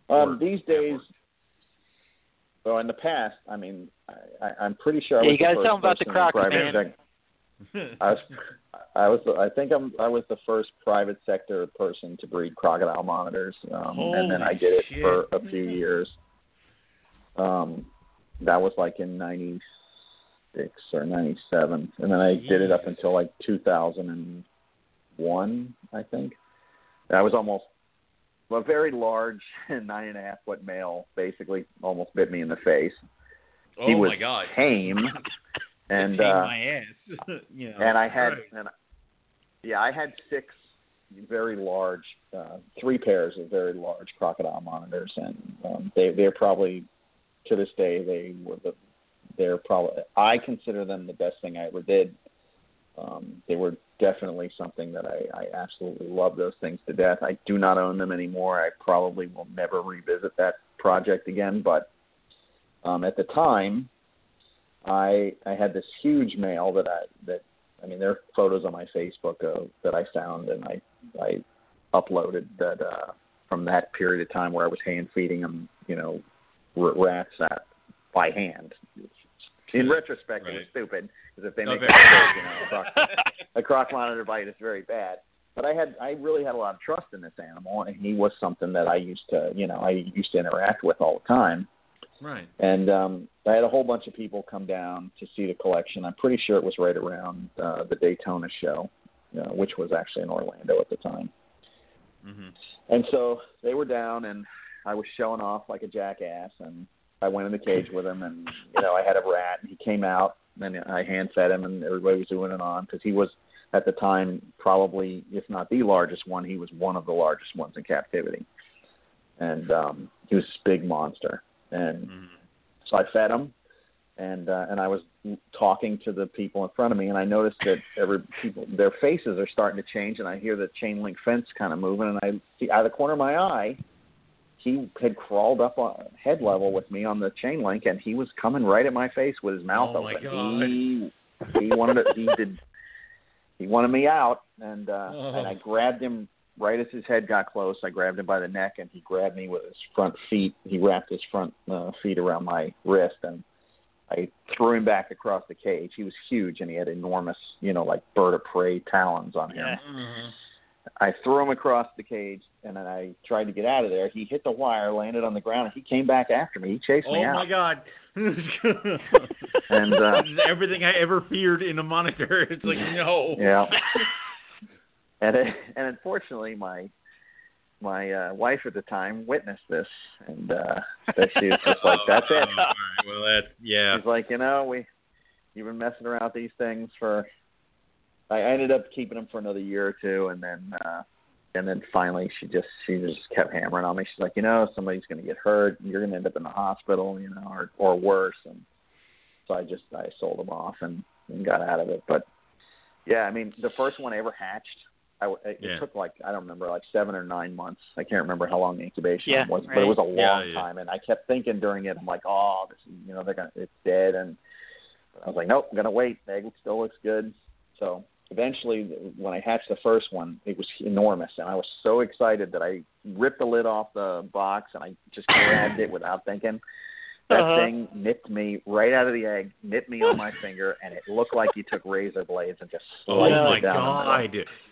I was bleeding everywhere, and I was giggling my ass off, though. I was like, I produced Salvadori, and I was calling all my buddies. I'm like, awesome. yeah, I was calling. What's funny about that is that freaking the night that I had, the albino blue tigers, when I got the original blue tigers, I had no idea that albinos were impossible with them. And the first time I started line breeding the offspring of the original ones, because there was only 1.2 or 1.3 of the original ones that ever bred. So almost all of them in captivity today come from this very small founding group. And where are those from? Because I don't know much about tegus, man. Beyond seeing the sausages on Instagram and all that stuff. I don't know much about. I got them from International Fisheries, who imported them. They told me at the time they imported them from Colombia. I have since, found out over the years that they probably were collected in Brazil. Okay. And, nice. Okay. Super legal. Cool. Love it. Yeah, exactly. So, I've seen photos of them on the ground in Brazil, so they're definitely from that area. Right. So anyway, I started line breeding them to make the blue more intense, and freaking the first time I did it, out popped albinos. Oh my God. And the day that happened, the funny thing about that is for years I would go to the incubator and open it and tell my wife, Stella at the time, I was like, oh, there's albinos in here. And she'd be like, fuck you, you're lying, whatever. Mm-hmm. So I had cried wolf so many times that when it actually did happen, no one believed you. She didn't believe me. And she would not leave her computer and come in the room. And I'm like, I'm telling you, there's albinos in this box, and they're albino blue tigers. And she was like, yeah, whatever. And she's just doing her thing. And so finally, I go in there and I carry the box in there, and I'm shaking. And she looked at it, and we were like, holy crap, I can't believe it. And so it was like 1 a.m. in the morning or something, and I called Alan Rapace at his house, and I'm like, dude, I just hatched albinos, and I woke him up, and he was like, awesome. He's like, you're an idiot. But, that's the reaction I would expect from all my friends if I ever called them and said I, hatched out a brand new morph. They'd probably be like, you're stupid, and hang up. I'd be like, really? Yeah. I'm like, that's all right. Yeah, but not if they're an old school reptile guy. Come on, man. What's that about? Yeah, exactly. It's amazing. Yeah, that was a freak thing, but yeah. So anyway, with the croc monitors, I had done them for a few years, and I've actually been helping Crutchfield a little bit if he has any questions, because he's trying to do it right now, and I think he's probably going to produce them this year. Well, I know his hand probably still looks like a, when yeah. blender. You put it through the grinder a little bit. Yeah, sure. At that point, if you're sacrificing your hand, you better I'd be mad. Hopefully you get something. Him. Yeah. Yeah, exactly. Like, give me something. You took my hand away. Give me an egg. Yeah, that's yeah, and that was that was a total freak thing too. That was one of those unavoidable things. I know that he caught some shit for it, but really, when that happened, he was just trying to break up the fight. See, he did something I didn't. When I put mine together, I let him duke it out. I was just like, you know what? Go ahead and work it out, because I'm not going to get in the middle of that blender.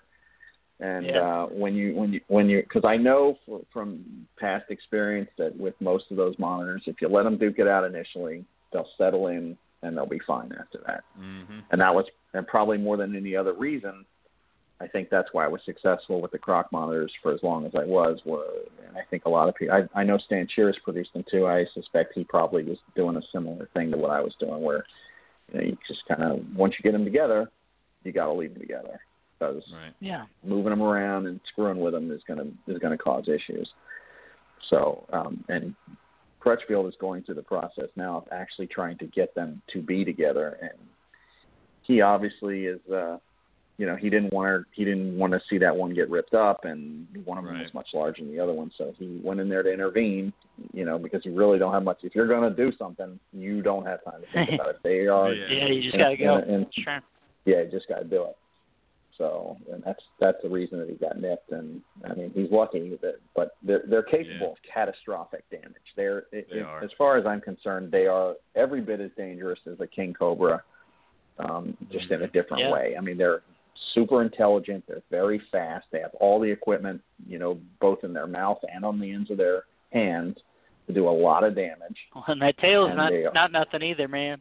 Exactly. Actually, I was never ever whipped by one, and in my experience, they use that tail solely as a distraction. Mine would roll the tail when they were agitated. Yeah, they'll curl it super. Yeah. Yeah, they would use that to distract your eyes, and then they come around with that freaking mouth. They're coming at your face. Oh, yeah, okay. No. So never look at the tail. Don't watch the tail. All right. Croc monitors are one of those animals that when I see like a 14-year-old kid leaving a reptile show with it, I'm like, dear Lord, that can only end well. So, and this will go well for everyone. Exactly, and I'm in Pennsylvania, so I see them leave with the venomous and the crocodiles and croc monitors and stuff. So all of that is bad, in my opinion. But, whatever. Yeah, the way honestly, I'm mixed on that. I really think that I hate saying that, this person shouldn't have that thing or whatever, but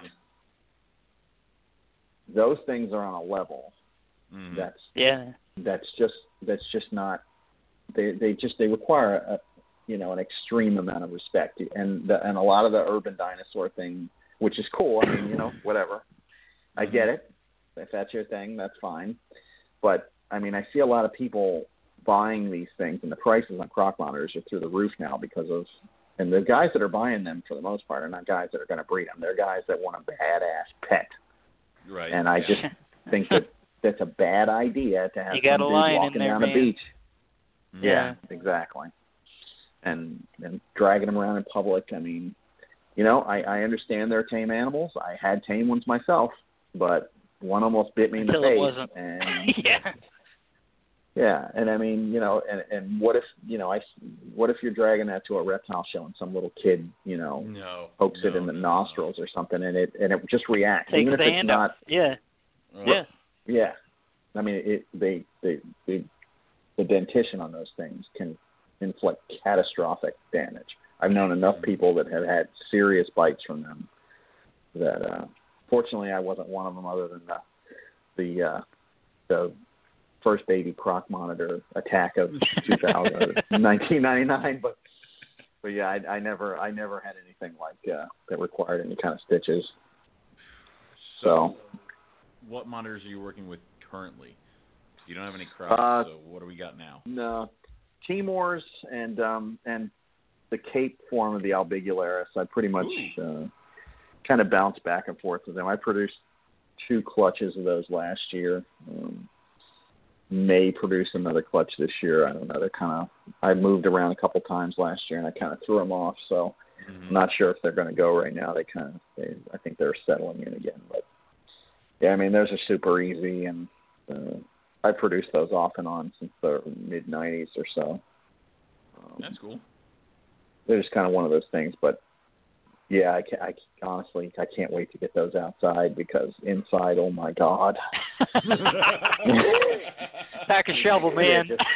Yeah. And you can hear it.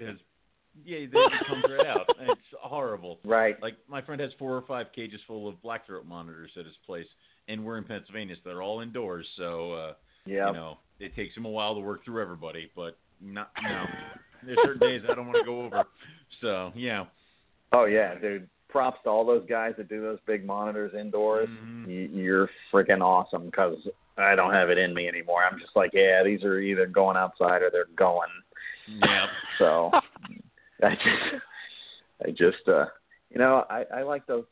Nowadays, I'm almost 50. I'm like, yeah, I really don't want to be slogging around with all these big things anymore. I want a snake that sits on a tree and shits once a month, and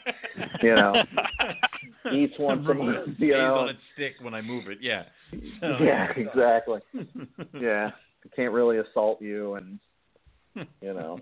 It's kind of where I'm going. I'm looking more at chameleons. I mean, we have a ton of bearded dragons. That's our primary income, and those things, they're another, indoors. They're just. I mean, if you have one in a tank, I'm sure it's fantastic. But if you've got 100 of them to take care of, oh my God. No. No, thank you. It's just constant cleaning, and I was like, yeah, we got to get someplace and get this stuff outside, because this is crazy. Well, what's the tegu stuff you're doing now too? Yeah. Well, yeah. Last year, Laura Roberts proved out the anathoristic red tegus. So it's a new mutation. It's really cool. That actually was kind of what got me back to doing tegus again. I swore after the collapse of my tegu farm in 2006 that I would never touch tegus again. I was like, that's it. I did it. I'm done. Finished. And then she had to go have that thing born, and I saw them, and I was like, damn it. I really got to have those. So needless to say, now I have 2 albinos and 2 anathoristics. So I'm working, hopefully. There's still a chance they might go this year, but it's not looking like it. It'll probably be next year. But next year I'll produce double heads and work on making the real snow tegu. Right. What was the old snow tegu, right? I think I've seen.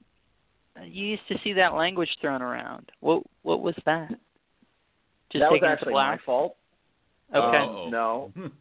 When I the first round of albinos that I hatched were all they all had like a lot of purple on them. They were really patterned, so they were basically a T positive. Okay. And then some of my het females started throwing these pink ones that were very light-eyed. They were T negatives, and as they grew up, they became solid white. They lost all their color. So in an effort to differentiate them, and I had produced almost no T negatives. So I had hatched like 3 out of like 25 albinos. Okay. Only 3 of them were like that. So I obviously put a higher price tag on them, and I called them a snow, not a true snow, but because they turned solid white. So sure. That was kind of what I never expected an actual aneupheristic tegu to ever pop up anyway. So I figured, sure, who cares? We have 2 different forms. Yeah. And both forms can throw both colors, both phases. So it's kind of like the retics, where they have like they have different type, different. Right. Yeah, all the different colors out of them. Sure. Right. So, but at the time I wasn't really sure what I was looking at, and so I just gave them a generic kind of name that people could relate to. But now we actually have aneupheristicks, and so now there can be an actual snow tegu, the double homozygous thing. So I don't know. I'm looking forward to that. I think that'll be cool. Who knows? I honestly am not really sure what an actual snow tegu is going to look like, because I have a feeling, because these are actually hybrids, because you can't really make there's no pure, well, there is a pure albino red, but the guy that has them has yet to produce them, and from what I was told, it doesn't look likely that we're ever going to see them outside of the 1 or 2 that exist, but who knows? I don't know. I can't really find out much information about that project. So maybe one day we can make pure ones, but for now, they're going to be crosses between blue albinos and red aneries. And the aneupheristic's really cool. I mean, it doesn't look anything like, you would think an aneupheristic red tegu, a big deal. It's a black and white tegu. It should look, but it doesn't. It's kind of this smoky, ashy, gray thing, and it's got, the patterning is different. They're actually pretty cool. Yeah, I dig them. I think it's a solid project. Tegus are apparently a much bigger deal now than when I was doing them, like the Central American boas. No one's like everything else. Right? And after so I get out, what you're saying is we need to get it into what you're doing now, because in 10 years it's going to be the thing that everybody wants. We're going to get all the anoles right now, and then pretty much. I honestly, that's the story of my life, man. I've always been cause you know what it is that I don't like to do what everybody else is doing. So if I see everybody going one direction, I usually go the other direction. The other one, yeah. Mind my own thing. I don't know. Part of it's I don't really.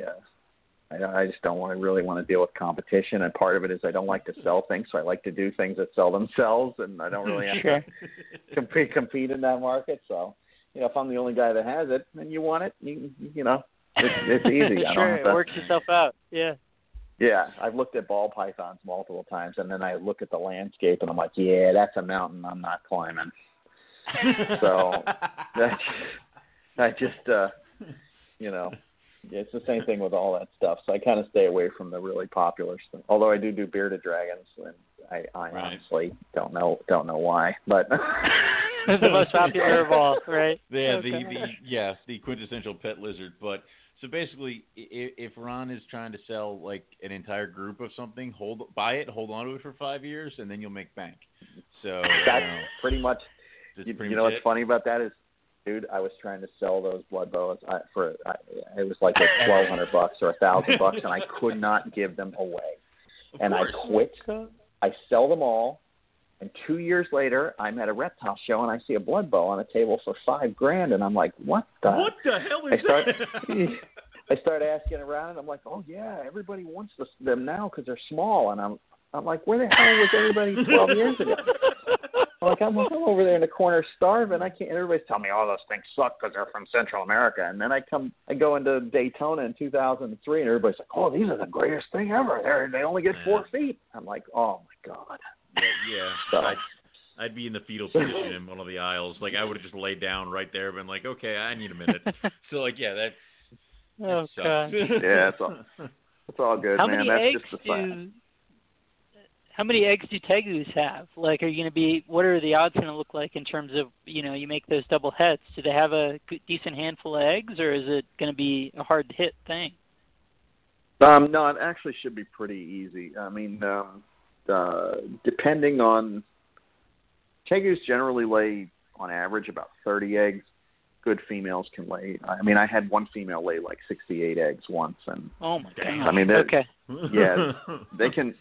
Tegus are they're tricky. I mean, there's a lot of inherent problems with breeding them because the babies are kind of ticking time bombs. You can't really keep that many lizards by themselves when you have, if you get like 300 of them, you can't really have 300 baby lizards that require UV and heat lamps alone. It's an enormous, I mean, there's just a lot of problems. It's not practical. Right. Sure.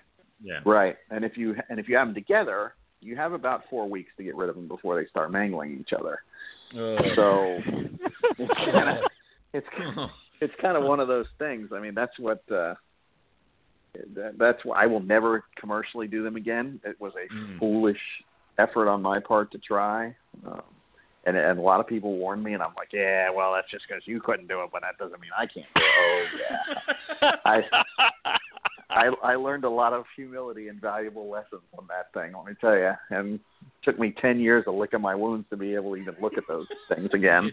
Go get them. It took 10 years of licking your wounds and a new morph to even be like, all right, I guess I'll jump in again. Yeah. Right, pretty much. And now it's going to be on a very limited scale. But, so, I mean, 1/16 odds, you should be that should be okay. Sure. Yeah. Yeah. I mean. And they're about a year to raise up, or how long does that take? In the past, I was able to get a lot of them from hatchling. If I got them at hatching, if I hatched my own, basically, I could normally get them up to where they would produce within the first year.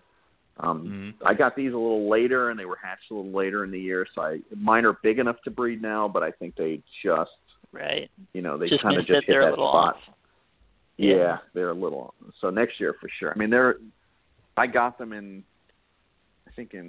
September, October, and they're already over 3 feet. Wow. So, and they went through a full hibernation cycle. So by this coming as babies, I mean, did you just? Yeah. You saw a number? Oh yeah. Everybody down. Okay. Oh yeah. No, and I don't actually do anything in that regard. They kind of do it on their own. I mean, I just set them up and they experience, where I live, they really don't ever get that cold, and it doesn't seem to take much. It just seems to take like a very small drop in the daily temperatures. Even indoors, they feel it, and they just kind of shut down. And that's the beauty of those things. I mean, you don't even have to look at them for 6 months. So when they come back up 6 months later, you're like, oh, that's awesome. I got this new project. So yeah, it's kind of I mean, there's a lot of cool things about them, and back when I was trying to do them commercially, the market was very small. I mean, very, very small, and I thought I could crack that open, and there was just a number of, and I'm really the wrong person to do that. I've accepted that. I'm terrible at that, so I kind of just stay underground now. I have, my girlfriend she's more out in front, so I let her do all that. She's got her own business name, and she's well known for dragons and stuff. So I'm like, here you go. You're going to be the one to sell all this. I'm just going to toil away, and I'll clean the shit. And, You talk to people. I'll be over here. Yeah. Yeah. Exactly. Nobody wants to talk to me. It's like, it's much better this way. Oh Lord. Yeah. So. Gosh. Yeah, I mean, awesome. I'm really good with industry people, but general public, they look at me. Apparently, I'm told over and over again by her that I have resting bitch face. This is why no one comes up to me at Tinley anymore. So yeah, I understand. Yep. So. Yep. I have the same thing. Owen creates the same impression in people. Yeah, I do. It's just a scary man from across the room. So that's what I get. I've even tried to tone it down a few times. It doesn't seem to work. So I'm just like, I'm done. That's just disconcerting. Yeah. I have Rob stand there with a tag that says Owen McIntyre. He can do all the talking. I'll just grunt. I don't know. It's fine. Then I just have people trying to punch me. It goes really sideways, man. Yeah, I mean, it's not like I don't like to talk to people about rep. Obviously, I haven't shut up for 2 hours here, but it's just like it's just like that initial, I'm not somebody that's going to jump up and with a big smile and say, hi, and that's just not me, I mean, if I recognize you or, damn it. Yeah. Right. Yeah. I mean, if you come up and you ask me the right question, you won't be able to get me to shut up. But if you ask me if this, if this bed is the appropriate size for your bearded dragon, I'm just not gonna. That's just not gonna happen. What leash do you recommend for my Tegu? Yeah. Just go away. Yes. And, what top hat should I put on it today? Yeah. Yeah. Yes. And Heather sells leashes and beds, and usually I'm relegated to the guy that has to sling those at these shows. I'm just, I mean, God. So yeah. Yes. All right. Oh my. Well, Ron, I know you said earlier you wanted to add a bunch of stuff to your collection. I know you said Corrales.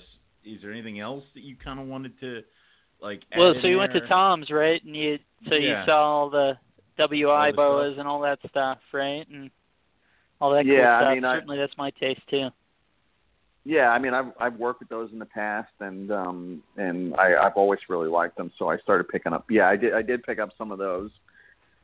Somehow or another, I have 7 or 9 Dominican red mountain boas now, and I hate them. I mean, those are Owen's favorite snake, man. He's a boa breeder. He's a closet boa breeder. God, I have 3 of them, and they're disgusting. And I know, right? No, I hate them so much. I came home with 2 Cuban boas that are the most evil creatures. I mean, it's like hell cracked open and these crawled out. And that's what we have now. And I ended up with them. I mean, I literally got chased out of my. I have this little snake area quarantine thing, and I got chased out of the room by a 4-foot Cuban boa. I mean, it's unbelievable. I opened the drawer, it was just on me and it hissing, and I was like, I think they're gonna go at some point soon, but. Do those do the fling thing, like a blood python fling? Because they look like they would, where they sort of just propel themselves at you. Yes, yeah. That's exactly what they do. Yeah, they're fun. Okay. They're really. What's funny about those? I love that snake. I mean, it's a big. Yeah. It's impressive. Big, heavy, beautiful snake. Yeah. Right, but they are so evil. Oh God. But yeah, and then Tom gave me some Jamaican boas, which are just incredible. I absolutely love those. And did you get some Chrysogaster too? Or you just is that a future hope and dream? That's what I'm hoping to get. Yeah, at some point. Yeah. I actually thought I would have some of those by now, but yeah, I really like all those. He's got quite a few different ones over there, and as he had. Sorry, I just pulled my headphones out. And as he produces them, or other people do that I see, I'm probably going to pick up more. But that's cool. Primarily,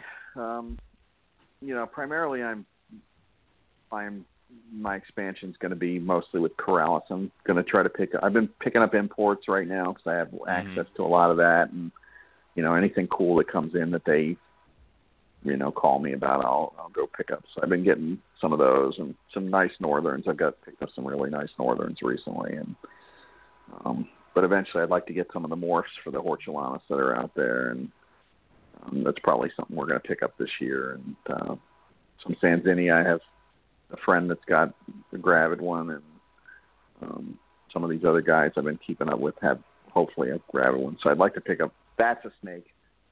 That's like a bucket list snake for me. I've been around them a lot. I always wanted them. They kind of fulfill that. I mean, I'm a big fan of all those tree vipers and stuff, and they're kind of, they have that kind of viper head. Coolest head, man. Yeah, coolest head of any snake, man. Without dying. Yeah. You can achieve that without death. Yeah, I gotcha. Yeah. Yeah, I mean, if it was up to me, I'd totally have a house full of frickin' vipers. But I think,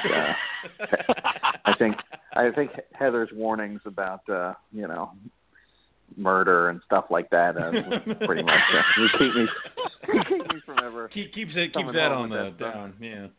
Yeah. No, there'll be no venomous. But so that's the next best thing. It's a boa. It looks like a viper. I mean, how much better could you Right. Yeah. Yeah, it looks like a Manx really, or something. Big old heavy-bodied thing, and yeah. Man, the first time I went to Crutchfield, that's the only thing I asked about. I'm like, dude, I want to see the Mangs. Yeah. And he took me into that room and pulled those things out, and I was like, man, those are so badass. That snake is just incredible. Wow. Yeah, man, that's crazy. And they're tame too, which is even. I mean, he just picks them right up. I mean, they're awesome. I wouldn't personally do that, but yeah, that's not a bite you want to take, man. But no. Yeah, I mean, he really. I don't know if anyone has. Yeah, I don't think so. I mean, he's with venomous. He really knows He knows what he's doing. He's I think good it's a with feel it, thing. You got the few people, yeah. Terry and Tom and stuff, who really have a feel for it. Yeah. Yeah. Yeah, I mean, I'm sure it's just like all this stuff. You work with it long enough, you really get to know the habits, and you can tell when. Far braver than me. No. Set of rocks for sure. Yeah, no doubt. Yeah. When I was a kid, before they had the venomous permits and stuff, I had puff adders, and I mean, you could just, all that stuff in my living, in my bedroom, in these little 10-gallon tanks. I had a pygmy rattlesnake, puff adder, I don't know, all this little stuff, and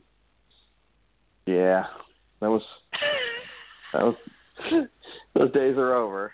But my mom had no idea I had these venomous stuff, and one day I just, she was afraid of snakes. I didn't really have to worry about her messing with it. And one day she came in, she cleaned my room or something, and I came home, and she's like, "What is the liquid that went down, that slides down that tank when that snake tried to bite the glass?" And there's this liquid. And I was like, "Oh," and it was the puff adder. Oh God! And I was like, "Yeah, that's just saliva, Mom. Don't worry about it. Yeah, it's all good." Oh God! Technically, it's not. That's all right. But she came home one day and found a 6-foot alligator in her bathtub, and that really didn't go over well either. Yeah, my mother was shot. Dead. I mean, it was. I caught it. What was I going to do? I had to. I always wanted one. Yeah. I was riding my bike down the street, and I saw this freaking alligator in a canal near my house. I'm like, "Oh, that's coming home." Wait, and did you ride with the gator like on your handlebars or something? How did you get it home? I caught it. I taped its mouth up, and then I walked it home carrying it down Miami in traffic. I hid my bike in the bushes because I couldn't get them both. And this is a funny story, actually, that only a few people know. So check this out. So I come home with this thing, right? Nobody's home in my house, and I don't know what the hell I'm going to do with it because it's enormous. So I filled up the bathtub and I put it in there, and then I was like, "Oh, maybe I should feed it something." So I went in my freezer. My mom had this freaking one of those full chickens that you roast. Yeah. It's like the Cornish hen or so I whatever took that chicken. Yeah, I took that out and I threw it in the bathtub, and then I left. I went to my friend's house down the street. Oh my God, you left! I closed the bathroom door. So I come home. So I'm down the street, and I get a call from my mom. She's screaming at me, and she's like, "I just went to the bathroom, and I heard something, and I pulled back the curtain. She was in there going to the bathroom, and she heard something in the toilet, and she found something in the shower, and she pulled the shower curtain back and saw a huge alligator. Sitting on the right chair. Oh my God. Oh my God. So the best part about that story, though, it gets better. She made me get rid of it, but I wasn't going to get rid of it. So I stashed it at my friend's house for a day while I went to the junkyard and got this old bathtub. I snuck it back to my house. I put it in. My parents had built my brother a little clubhouse in the backyard, and it was big enough for his bathtub to fit in there. And no one ever went in this thing. So I snuck this bathtub and I put it in there, and I kept it in there for, I don't know, like a couple months. I was feeding it brim that I was catching in the canal. They never knew it was back there. And eventually one day I was like, yeah, I'm tired of dealing with this, so I took it out and let it go back where I found it. Oh God! I was like 15 years old or something, 14, I don't know. I had to get herpes somehow. Well, yeah. had to get it out of your system. I mean. Yeah, exactly. God. At least Heather doesn't have to worry about coming home and finding a crocodile in her bathtub. Well, maybe. I've been there, done that. It depends. I mean, I always wanted to have morlets, so. Nah, that's a problem. That's pretty. Yeah. See, now we're talking about I got all that crap out. Jesus. But yeah. That is great. I don't know. I've done all kind of stupid crap, man. I was telling Rob the other day, I kind of had either the fortune or the misfortune of growing up in this business. So a lot of people that are still around have seen me do a lot of stupid things. Me too, man. Me too.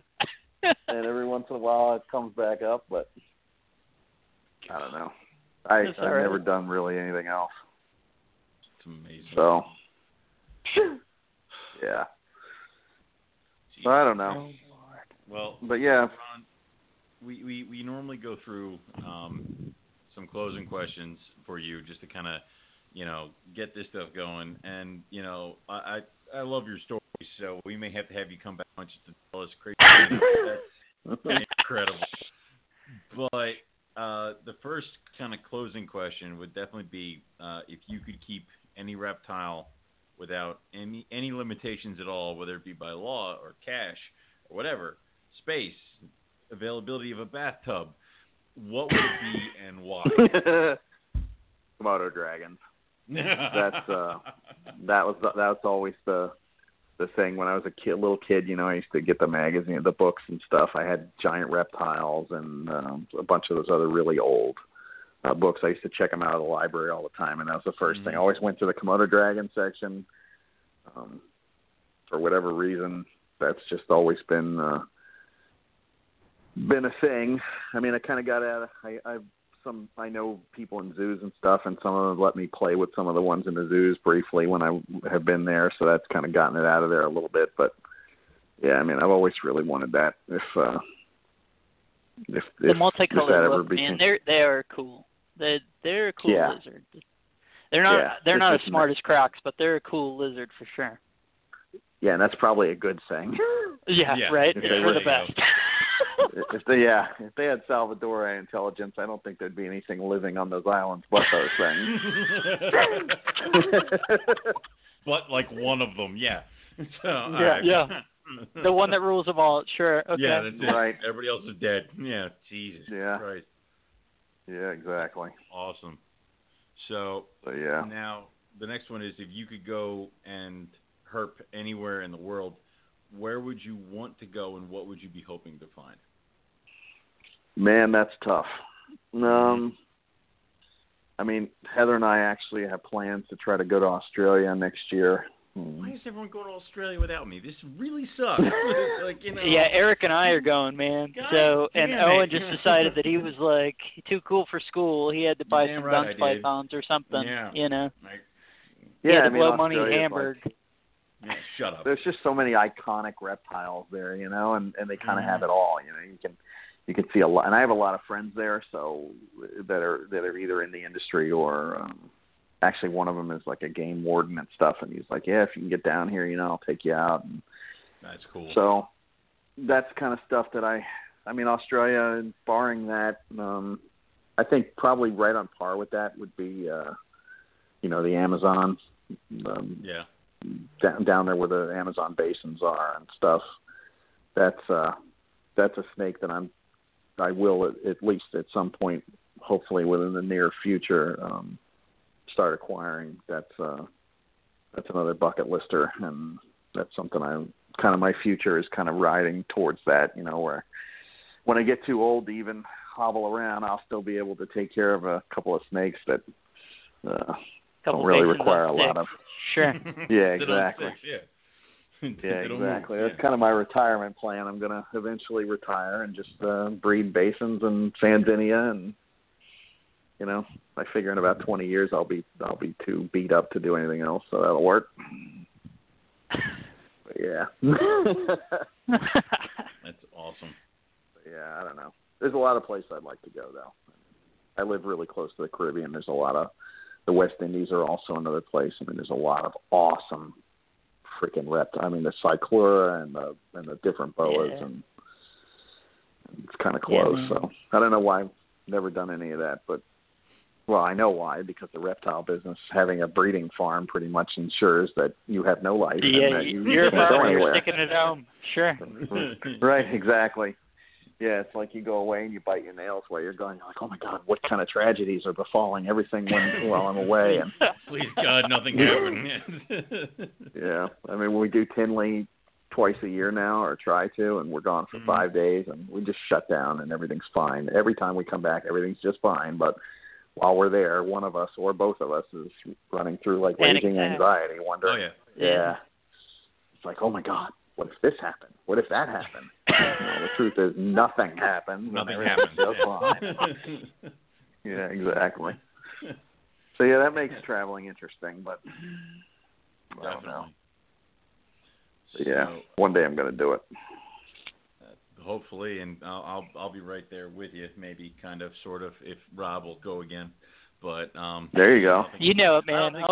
For sure. I don't think it's going to be hard to reconvince those guys to go again. So I'm not that broken up, but I'm pissed off. But anyway, as long as Eric doesn't die this trip, that's the only contingency. You have one job, Rob. You have one job.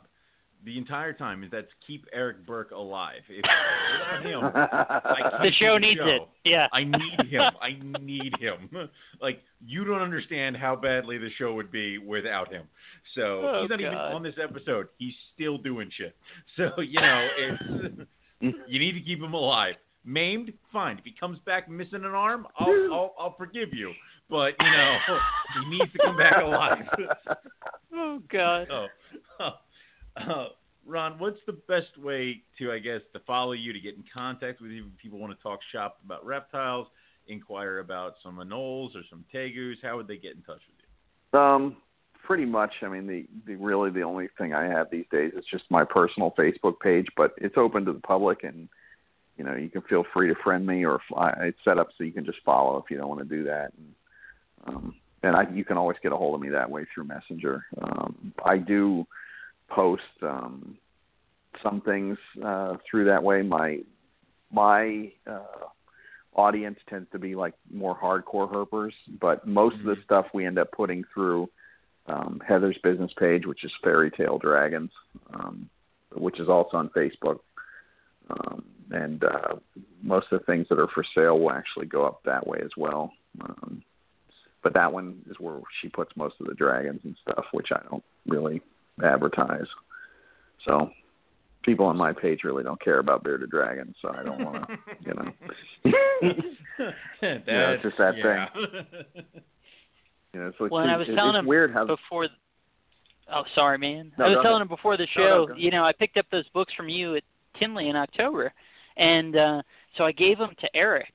So Eric was driving back, and I said, "Hey, man, can you take these with you? My carry-on's not going to handle it. Can you take these with you and then just mail them? Send them to me media next week or whatever."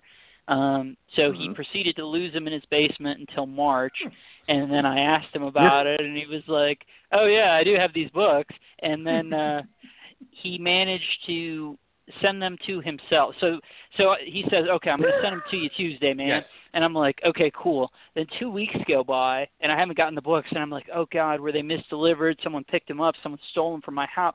What happened?"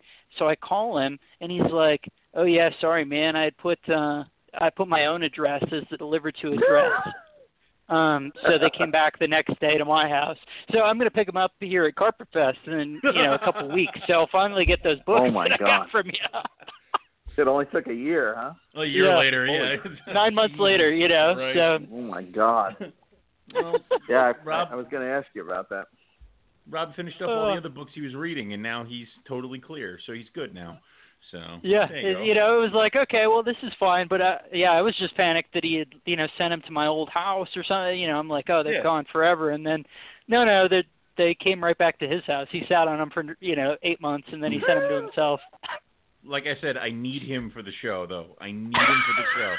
All right? Somehow it works for the show. I don't somehow understand. It works for the show. I don't ask questions. It's been 6 years. It's been running okay. So I just he could FedEx a live animal, but he can't use media mail. I don't understand. Can't do, right. Yeah, I had to mail all the T-shirts and calendars, but anyway, let's stop ripping on him before he fires me. But Ron, it's been awesome to talk to you, and like I said, I love the old herping stories and shit like that. So definitely welcome to come back anytime. It's been fantastic, and we wish you the best of luck with the tegus, and obviously with your newfound love of horrible Indian boas and all that. Yeah, right. So. Yeah, man. Well, at a minimum, man, we'll have to stand you a beer at Tinley. Stand you a beer and some supper at Tinley. Definitely. Yeah, sounds good, man. I'll see you guys there. And, anytime you want me to come on and talk over you for 2 hours or whatever, just let me know. I'm more than happy to do it. No one wants to hear me talk. It's fine. So it's perfect. So... Yeah. And you need to put out content for the anniversary shows. It'll be great. No, Lots to I dig don't want to into. talk anymore. Because then you bring up shit that I said 6 years ago, and you throw it back at me, and I'm like, I don't remember this. God, I was stupid. So yeah, whatever. So I was just listening. I just started that process, man, and I was listening to the show, and your old man's going off about it was that first year the Pens won the cup, and he's screaming in the background and stuff. So that'll probably make it in. Oh, of course it will, and he'll be at Carpet Fest, so I'm sure you and him can get a little live interview, live bonding. Yeah.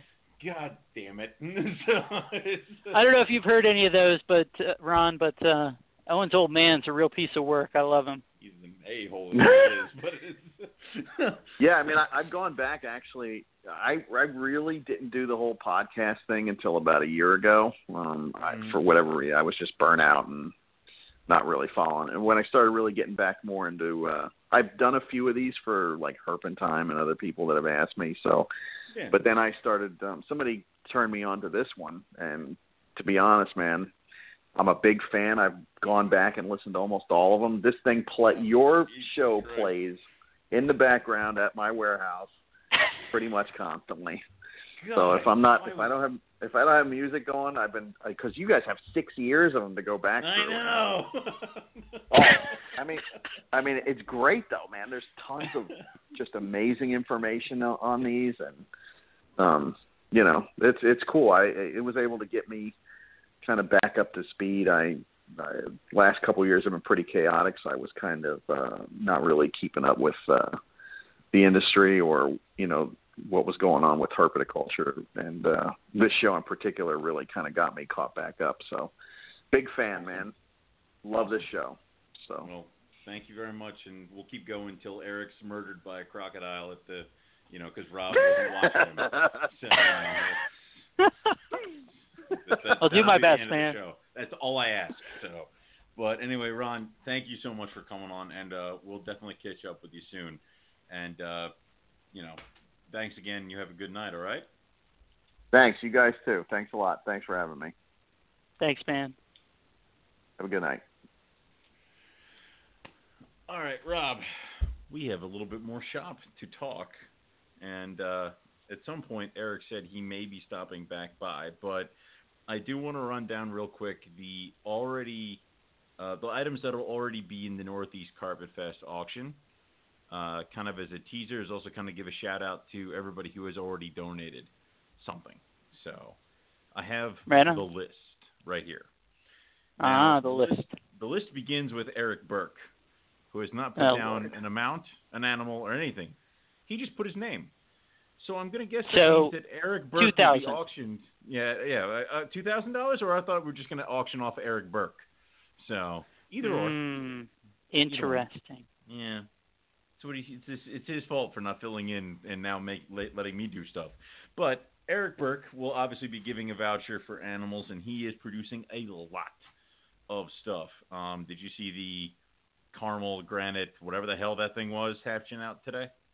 Yeah, right before I had hopped on, I was like, oh, Lord, here's another crazy mutt thing he's making. But, yeah. It's caramel granite zebra something. So, the acronym, yeah. I know, right? But so he's got that. He's got a bunch of IJ stuff, and I know, and I said that on purpose. So he's got a bunch of that stuff cooking. He's got a ton of stuff. So obviously, and the good thing is that because Eric is hosting, you get to check out his shit and then go bid on the voucher. So that's awesome. Right, put little stickers on there saying, voucher pending. Yeah, come on now. So he won't mind that at all.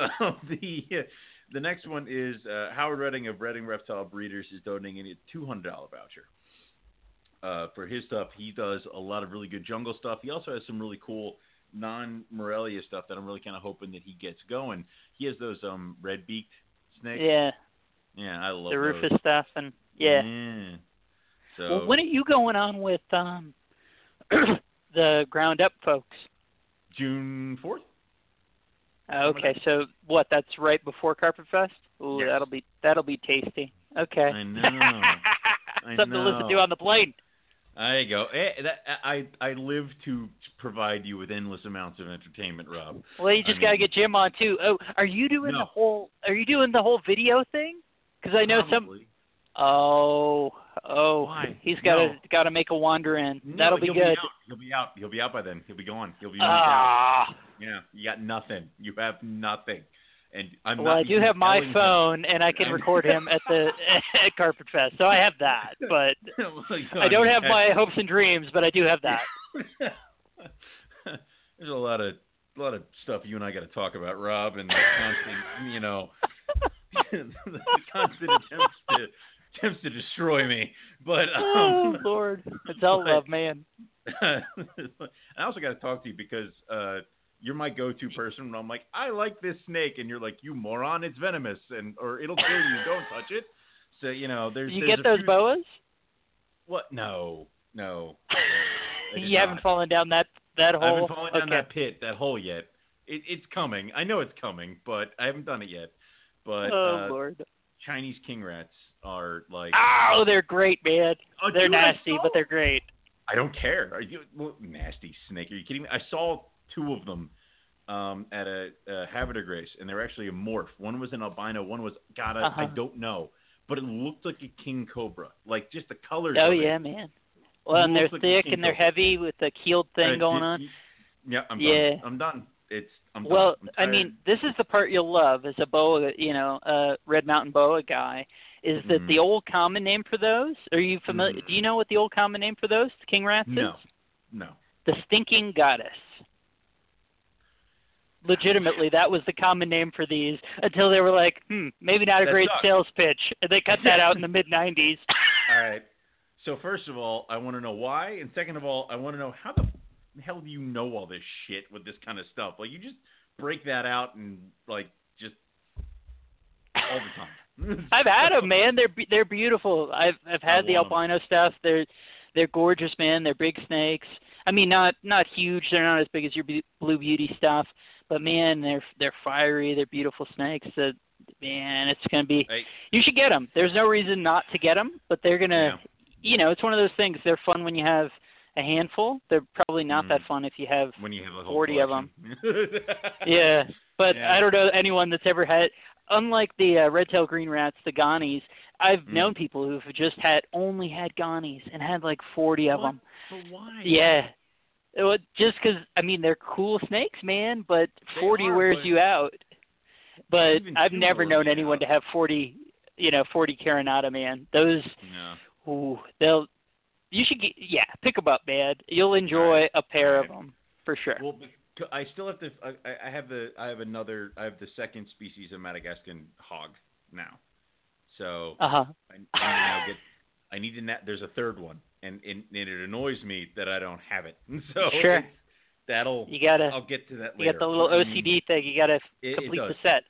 Yeah. But anyway, let's get back to the list because right. So Howard sent us spiraling off. Okay. I did. Coming back. The next person is Ian Bissell, S&J Reptiles, who has a $200 voucher. Now that is a ton of green tree pythons, and I also know that Ian is getting heavily involved in Corrales and Sanzinia as well as that kind of stuff. So that's very cool.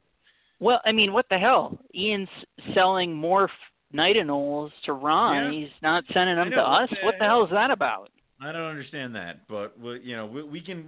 He will be at Carpet Fest as well, so we can. Yeah, he's going to hear about that. Yeah, goddamn right.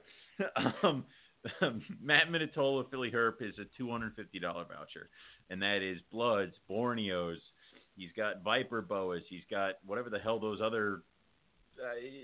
He's got another type. He's of got boa, the Amarylli, the Bolivian stuff. Yeah, I mean he's got beautiful stuff. Best Borneos in the world. So yeah, and okay. He got me to get a retic, and I mean that has to be hard, and it succeeded. So there you go.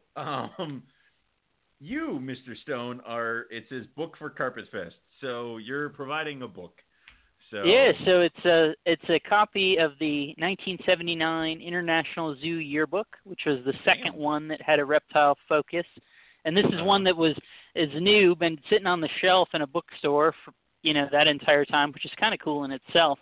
That is cool. What, almost 40 years or whatever? So it's just got a little line on where it obviously was getting a little bit of sun, but I mean it's a completely new book. I bought a copy used that I'm keeping, and then I got this new one, and it's a cool book, man. It's fun to read back and see. I mean, it's a collection of scientific papers from zoos back in the late 70s. There was something I was looking at that was talking about legality of stuff from Switzerland, all sorts of cool stuff in there, man. So someone will get a cool book. And awesome. I mean, heck, maybe they'll get it in 9 months to a year when Eric finally decides to ship it to them. Yeah, I know. If anything, it just kind of grows in value. So, yeah, right? That's an extra year added onto it. Yeah, I know. Next, obviously, is Mr. Buddy Buscemi from GTP Keeper is giving a $750 voucher. Now, Buddy produced my trio of rhino rat snakes, and I love them. I mean, they have been I love those guys. I mean, they're fiery, they're feisty, they want to just chill out, and they sit out. I have them in an arboreal rack system, and they're all these twigs, and they just sit on the twigs and watch me as I'm doing stuff, and they're great. I love rhino rat snakes, and of course he's also known for green tree pythons as well. So that voucher probably gets you either a pair of rhinos or a quarter of the way to a chondro. Yeah, I mean maybe you can own a tail of a green tree, but I mean, right. They're very cool animals, and I actually got my rhinos last year at Carpet Fest, and Mike Curtin was playing with them, so I know that a lot of people may have to fight Mike Curtin for this voucher because I know he's been dying for rhinos. So there's that. Mr. Scott Borden and his wife Valerie are donating a $150 voucher where Scott does sell snakes as well as jungle carpets. They also do mossy leaf-tailed geckos and neon day and a few other things. But then his wife is also donating an unsexed juvenile neon day gecko to the auction as well. So we don't just have snakes, we also have things like geckos and stuff like that too. So if you're into that kind of stuff, it's something else to look for. And I know that Scott and Valerie are very, very nice people, and I give Scott tons of shit, and I intend to give him even more shit at Carpet Fest. I may even have a crown for him. So I was there to hear that, man. That was, King of Morelia. Okay, cool, man. It's a Morelia family thing. You and Eric just stab me, I turn around and stab Scott. There's stabbings all around. But anyway. Yeah. Riley from Riley's Reptiles is giving a $150 voucher. Riley, of course, does carpet pythons as well as Brazilian rainbow boas, and he's the guy who introduced me to the Madagascan hogs, and he's got a group of the giant ones that are actually way older than my babies, so that's something else to look forward to on the horizon, because I'm really not going to shut up about them anytime soon. So we have a $200 voucher from Rage Bearded Reptiles, which is carpets, as well as I think he ended up just getting Papuan pythons recently. So that's going to be cool, and that's awesome. Cool stuff. I know. And then Brian Schaefer is donating 2 Carpet Fest steins. He took the logo from this year's Carpet Fest and had them printed on these big German beer steins. Okay. They look amazing. So we're getting 2 of them, as well as a Bluetooth speaker with the Carpet Fest logo on it for this year as well. So those will be up for auction. And then myself, Mr. Owen McIntyre of Rogue Reptiles, will be giving a $200 voucher as well, where I have the caramels, I have, jungles, I have the freaking Loma eggs that are doing, I hope, coming. But they still look okay? They look horrible. They look horrendous. I will not throw anything fertile? away. I can't find. I see veins, and I won't throw anything away keep until going, it's man. like gooey and smelly. So they're doing and even then, write it out a week. I will. I intend to. I hope and pray, but got that going. Plus, I'm still sitting on a few other clutches. I'm gonna have some caramel head exanic stuff kicking out there, so we're going to have a lot of stuff, and I may actually get Breadlie again this year. So nice. There's going to be some things. And then next year, of course, is my big collie bird year, where all the shit I've been talking about is finally old enough to breed. So Yeah, man, it'll be fun. It's going to be great. So that's what we have in the list so far. If you are listening to the sound of my voice and want to contribute something, anything, we don't mind. We don't care. You don't worry about the dollar amount for a voucher. Don't worry about if it's a serious thing. It doesn't even need to be a reptile thing. If you want to donate something to the auction, we will toss it up there because every little bit helps. We are, of course, donating to U.S. Ark. Howard Redding is actually taking his stuff and is donating them to his crocodile stuff that he has going on. So that'll be a separate thing, but that's totally fine.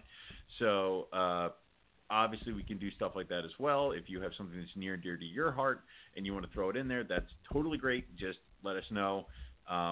T-shirts, reptile memorabilia, whatever you feel that you can chuck in, and we'll auction it off. We have, actually, I think Matt Minatola is donating a T-shirt from one of the Carpet Fest that he bought that doesn't fit.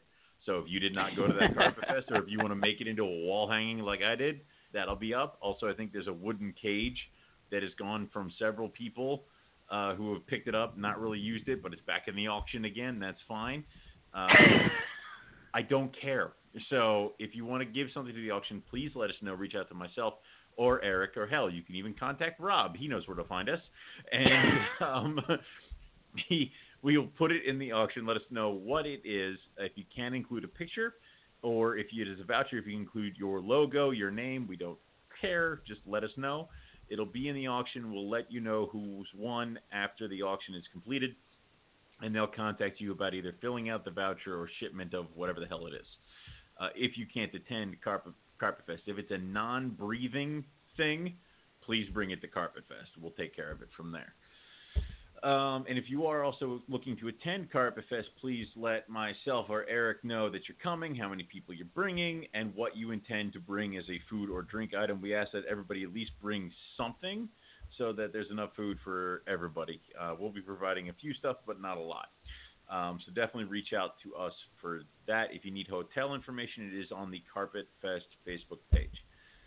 I think I've done everything. So I think so, man. I think so too. I think it's been a solid effort. The only unfortunate part is that I don't know how to end this without Eric, because he's got control of the board. And if you and I just stop talking and hang up, will the show continue? I think if we both hang up. I don't know. Where is this fool? He was supposed to be, I'll keep checking in. I sent him a message. I told him when we were closing down, and he's just doing whatever. I know, he's outside scrubbing a pool. That's the other thing. At Carpet Fest, there will be a pool. So if you feel inclined to go into said pool, please bring a bathing suit. Nick Scally, you know what I'm talking about when I tell you to please bring a bathing suit. That's all I'm going to say. That's all I can say. I'm done now. So, but it'll definitely be a good time, and I'm definitely looking forward to it. And I know if there's some people who are a little on the fence about it, maybe you might even be a little nervous meeting some carpet people, or meeting a bunch of people. Don't be too concerned, and don't feel like you're going to be on the outside of this looking in. Come, introduce yourself, have a good time, eat, drink, come back next year. So, very cool.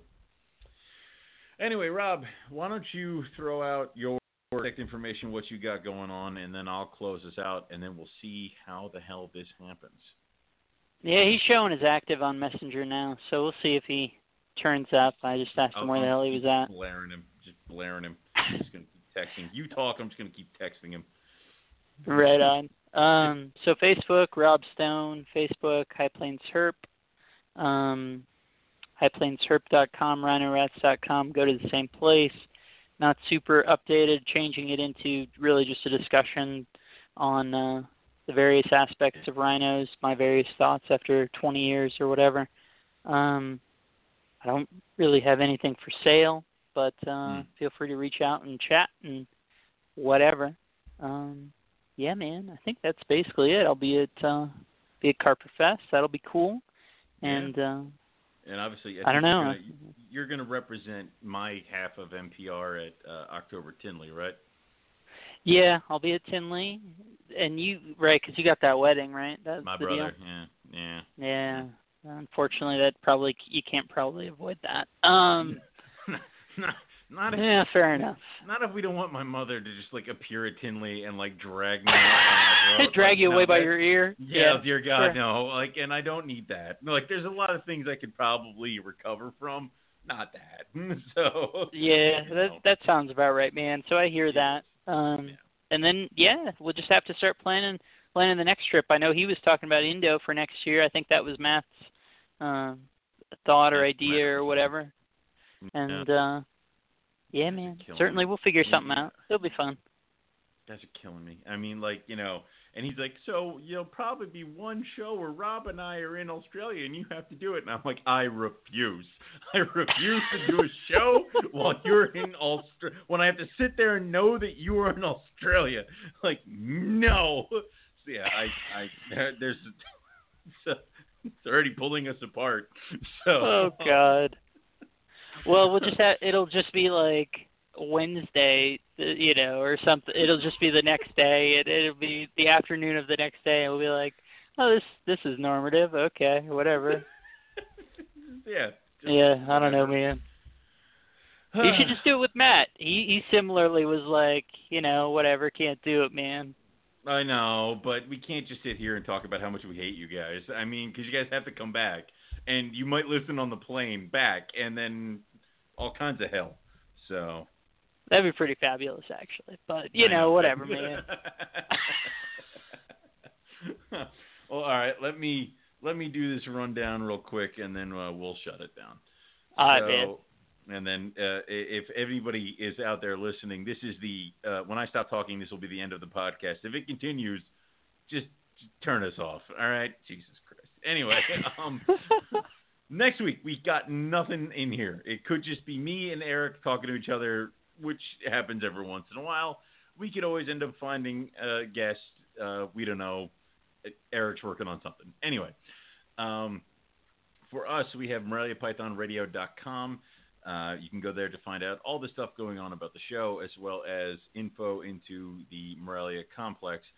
If you have any questions, comments, show ideas, guest ideas, want to reach out to myself. If I said something very stupid and you want to correct us, that's fine too.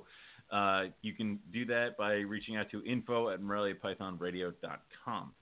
Eric's website is ebmorelia.com. He's got a ton of information up there and the breakdown of his entire collection. If you are interested in any of the animals that he's working on currently, I suggest you guys go there and check out his breeding journal and his breeding diaries and see what he's got cooking up. He's going to have a ton of stuff. So definitely go check that out. You can always reach out to him at eric@ebmorelia.com. You can also check out ebmorelia at facebook.com. He also has an Instagram and a YouTube channel. So you can go and check out all that kind of stuff for Eric. For me, not that much. So it's you can go to rogue-reptiles.com and check out all the stuff we have going on there. The website is under construction. It will be completely redone and revamped in the next couple months. So don't expect it to look the same. So there will be some changes coming soon.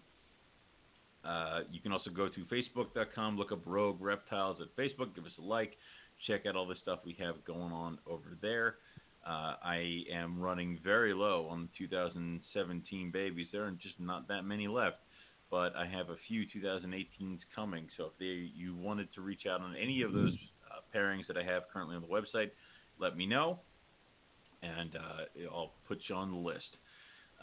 That's all we have for everybody tonight. So I will say, Rob, once again, thank you for jumping in as the go-to emergency co-host. Yeah, no worries, man. It was a lot of fun. Always. So what we will say for everybody is thank you all for listening, and we're going to catch everybody back here next week for some more Morelia Python Radio. Good night.